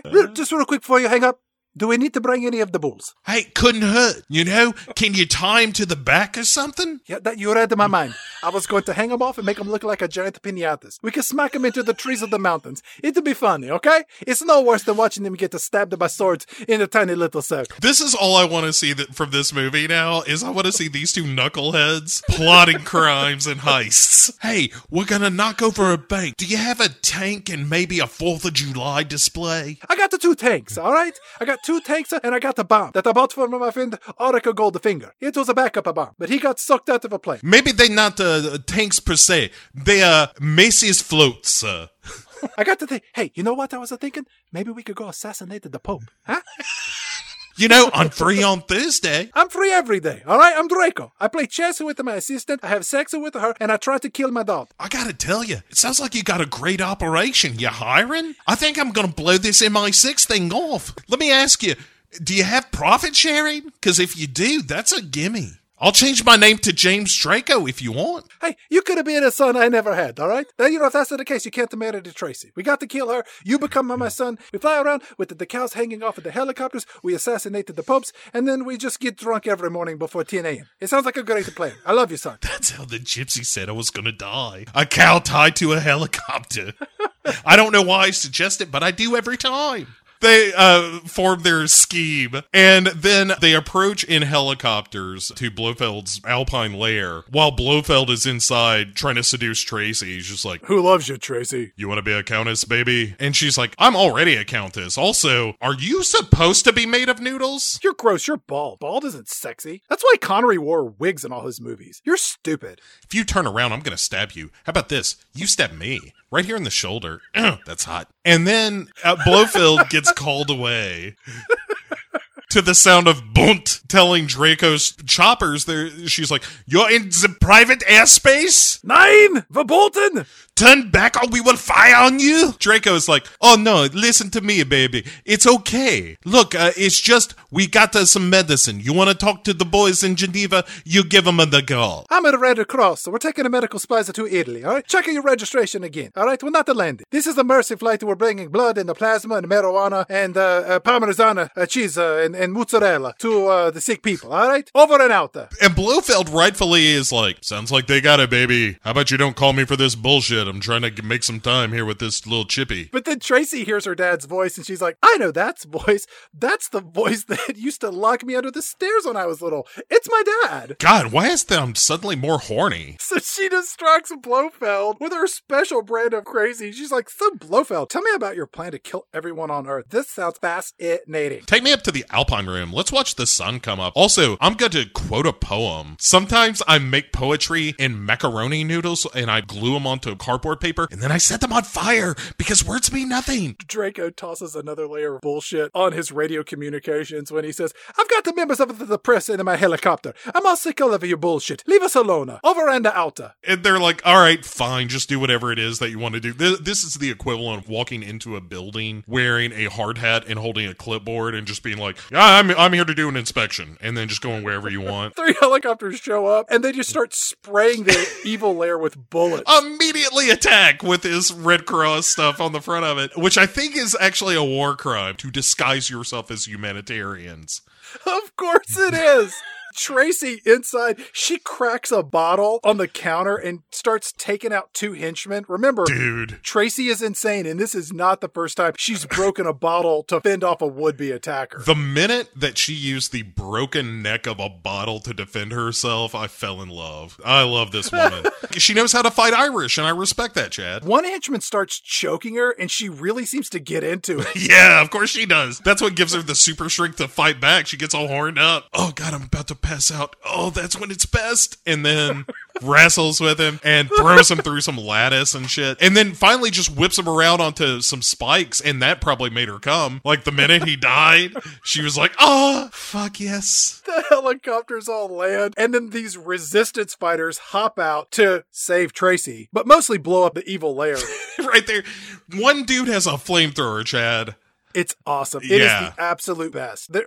These free fighters, they're jumping around, and then Bond jumps out and he sees Tracy, and then Draco's there, and everything's looking good. And then one scientist shows up with a beaker, and he chunks it at James Bond, and it blows up on the wall. And I'm like, you know what? That guy should really be Employee of the Month this go round. The freedom fighters, they start setting all of these charges into this hillside evil lair to blow it to bits. Bond takes pictures of a map that shows the location of all the female sleeper cells, and then Blofeld just pops in to shoot at but not hit James Bond. Mm-hmm. So Bond gives chase after Blofeld. The freedom fighters set the charges to explode in 5 minutes, and Draco says, let's go, man. James Bond, he knows how to schedule. He's got to watch. And then the henchmen and Draco are getting back into the helicopters, and Tracy says, Father, I won't leave James Bond. I won't do it. And Draco punches his daughter in the face, knocking her unconscious. Hey, spare the rod, spoil the child, eh? That's what he says. Yeah, he punches his daughter out and then throws her in the helicopter. And then the bomb goes off as Blofeld and Bond kind of leap from this facility to the snow outside. Uh-huh. They make their way down to the bobsled course. Yep. Then they're bobsledding after each other. There's a bit where Blofeld almost blows himself up with a grenade when he drops it in his bobsled. But then he gets it and throws it behind him where it belongs. And it blows up the track behind him. And James Bond has to do a real leap to safety to not be blowed up by this grenade. I thought he got blowed up and blown out. Maybe so, but there's a real good laugh that Blofeld has here. Yeah, it's a real like,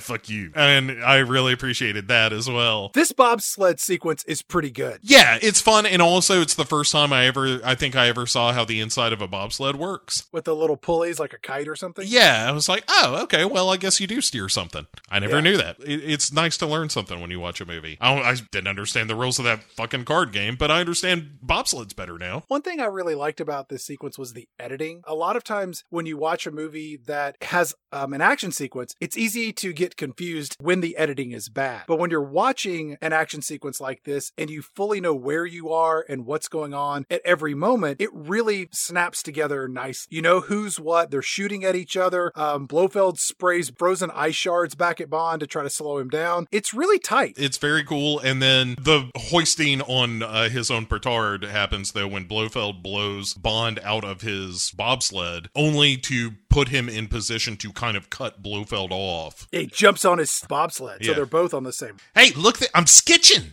And so James Bond is holding on to the back of the bobsled, and then they're wrestling some more inside the bobsled. Kind of at the last moment, James Bond kicks Blofeld up to a standing position just as like a limb passes overhead, and the fork of that limb catches Blofeld, and presumably I thought like broke his neck. I thought he was dead. I think this movie has a lot of head fake. So here, you think he's dead, but he's not. Nah, and that pays off kind of hilariously in a minute. But Bond is out in the snow. He has defeated his enemies. St. Bernard finds him, and he's like, hey, where's the brandy, huh? Come here, dog. I'll cut you open, and that's how I'll stay warm out here. I thought they smelled bad on the outside. Sit, Cujo.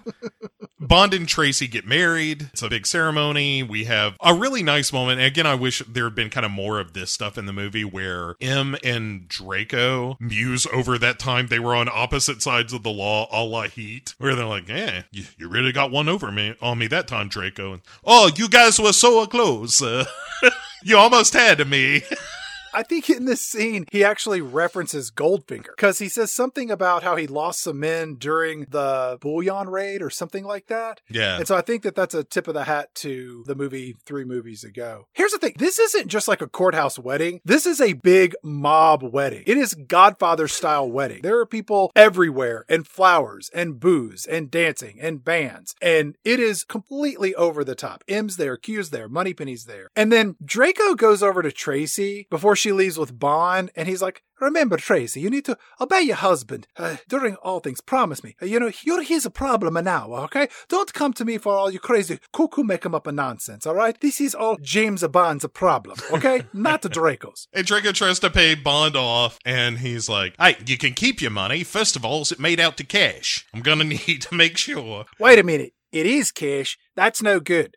I only accept checks made out to cash. I think the reason Bond didn't take the money is that might be his out. Like, if he didn't take the cash, the deal isn't official. He could just show up and leave her passed out on the front doorstep and then disappear and we're done and done. Right. There's no like, well, clause B says, if I don't accept the money, I can leave any time unless there's no children. And it's at this point Bond looks over and he sees Moneypenny and she looks so sad. And then she and Bond kind of exchange this slight, understated wave goodbye, and then Bond stops and he takes his hat and he tosses it over to Moneypenny, kind of as the last time. And I found this to be a really touching moment for a James Bond movie. They don't have many of them, and this one really stood out to me. All right. And then, so after they take off. You don't even remember it. Oh, my, your heart is made of stone. Clearly it is not. I just don't. I think that relationship isn't all that fun. So on the road, they get laughed at by some teenagers. I want to have 3 girls and 3 boys. And he's like, for starters, it's terrifying. He's like, hey, Tracy, that sounds great. But you know what? We've got all the time in the world. That'd make a great song. I'm going to start putting together some lyrics and music a little bit later. In fact, Ghostbusters. In fact, if this movie had been called All the Time in the World instead of On Her Majesty's Secret Service, probably would have been better. As this convertible full of teenagers speed by, they might be hip because they scream out, "Say it with flowers, man. We're going to get high." Bond pulls the car over. He gets out and he starts taking off these strings of flowers that have been woven together off of their car. And then Tracy says, "You've given me the best gift ever, a future." And then Bond and Tracy, they kind of exchange this playful back and forth, kind of, newlywed love. And then a car comes speeding down the road and we see that Blofeld is driving the car. Hilariously in a neck brace. Hilariously. And Bond leans out the window with a machine gun and fills James Bond's car full of bullets. Yes. Bond sees Blofeld's driving. Bond gets back into the driver's seat and there is a bullet that has gone through the windshield and right into the forehead of his new bride, Tracy. Yes. And Bond holds his wife and he weeps. And then a motorcycle cop comes around to kind of help out and he stops and looks into the car. And Bond looks over and he says, "It's all right. It's quite all right. She's having a rest. We'll be going on soon. There's no hurry, you see. We have all the time in the world." And then Bond kisses the wedding ring on Tracy's finger and he holds his wife in his arms and he puts his face against her and he just sobs. Roll credits. Yes. I love the ending of this movie. I wish they hadn't undone it. Or not undone it in the sense that she comes back. But I wish that they hadn't let her die at the end of this one so easily. It would have been interesting for a couple of movies to have that kind of James Bond who is balancing this life with being sucked back into the spy game and whatnot. But that's how the book ended. I mean, fine. Just take it as a movie. My problem is that I think the relationship that he and Tracy share is the most interesting part of the movie, but it's also the one that feels the most rickety in terms of the construction of it. The front end of it's like, okay, they're falling in love. And then there's this middle section where she's just not in it and he's fucking whoever. And then she shows up and he's like, "Oh, right. I was supposed to be with you in this movie." And so I think that softens some of the punch of the ending. But I do think that the back end of this movie is way better than the front, and as a whole is way better than Goldfinger. I completely completely agree. I had fun with this movie. In watching it, I found myself imagining what future George Lazenby James Bond films would have been like had he embraced the role with as much gusto and enthusiasm as he does in this film. Because knowing that he shouldn't have ever been James Bond and seeing how all of this plays out, he's just having a hell of a good time in this movie. Yeah, I don't think he's a great actor. I think he's fine. I think he comes off a little wooden on occasion. Are you talking about Sean Connery? Are you talking about Roger Moore? Are you talking about Timothy Dalton? Are you talking about Pierce Brosnan? No, I'm talking about Lazenby as Bond. They're all stiff and wooden. Like, I think that Daniel Craig is probably the only actor who plays James Bond that is a real actor that's doing real things with this character. And I think that that's just because of the time and the place in which his version of Bond is made. Right. There is that running through line of there being a very staid, stoic performance for this character. But I do think that Lazenby in particular, like, you can see him wrestling with this accent. You know, like, he's not an actor. Connery has a screen presence, even though I don't think he's a commonly attractive guy. Whereas Lazenby is a much more commonly attractive guy, but kind of lacks the spark of a Connery. I think on the back after the Connery films, he doesn't give a shit. And I think in this movie, Lazenby is doing the absolute best that he can. Mm-hmm. And because of his enthusiasm for what he's doing, I think he pulls it off. I like Lazenby better than I like Connery. I think Connery just comes across as an arrogant shithead. I think the scene where Lazenby's Bond is running scared and the scenes with he and Tracy where he's showing some sense of humanity works really well. I don't think Connery could have pulled that off. I think it'd be like, Tracy, like, here's what's going to happen, all right? We're going to get married, but it's going to be what I'm going to call an open marriage, okay? I think you're right. I think the character of Bond in this film goes way more interesting places than the character in Goldfinger, for sure. That's the stuff I really liked about it. I wish the movie in the series had been brave enough to let those changes stand for more than one movie and to let that character be a little, not dark, because the Moore movies are on the heels of this, to have a little bit of gravitas with that character, because at a certain point in the Moore series, there is no gravitas left at all. In one of those movies, he does go to visit the grave of Tracy, so they do have a callback to it. But where this is actually done better is in Mission Impossible. Yes, the Mission Impossible series is sort of the James Bond movies for people like me that don't give a shit about James Bond and want a stupider spy movie that's just like, hey, here's the villain. There's no overarching story between the movies, really. Well, there's a common thread of Ethan Hunt and his wife. Yes. That carries over between at least 3 of those films. Yeah, sure. And they do a good job of connecting that through line and giving it a sense of emotional weightiness that you certainly don't find in the James Bond films, which is why I enjoy this one so much, because you don't see that level of caring, maybe a little bit in the Daniel Craig movies, but in anything preceding his films, it's more just like, hey, baby, let's go in here and fuck. By the way, look at this watch. It also turns into a blender. What kind of frozen margarita do you want? Right. And like I said, we're around the corner from episode 3 of this season. And but what's coming up on episode 3? Please tell us all about it, because I need to know what movies I'm supposed to watch over the next 2 weeks. Okay, the very next film we are going to be doing is the Roger Moore classic, A View to a Kill, which features Christopher Walken, Grace Jones, oh yes, and a fantastic Duran Duran song. Oh my god. This is going to be awesome. It's not going to be On Her Majesty's Secret Service awesome, but it's going to come close. I think we're going to have a very good time with it. If nothing else, we are going to trot out some truly, truly questionable Walken impressions. Yeah, we haven't done that yet. Yeah, so it's going to be a welcome to the show for him and for Grace Jones. There's some welcome backs from your Patrick McNee. And a hello to Tanya Roberts, who I don't think we're going to see the last of on this program. Probably. So, as always, like, rate, review. Again, surprisingly, we've been getting more reviews and more emails and more feedback on social media. Let us know what you think, or not. You know, just send us good vibes, and we'll take them as they come. Bo, any final thoughts on Her Majesty's Secret Service? Yeah, out of 2 whole James Bond movies now, I like half of one. I'll take it. Yeah, I feel like it's a win, and it's a bit of a surprise. We will see you all in 2 weeks. Thank you for listening. Crikey! Throw another Bond on the Bobby.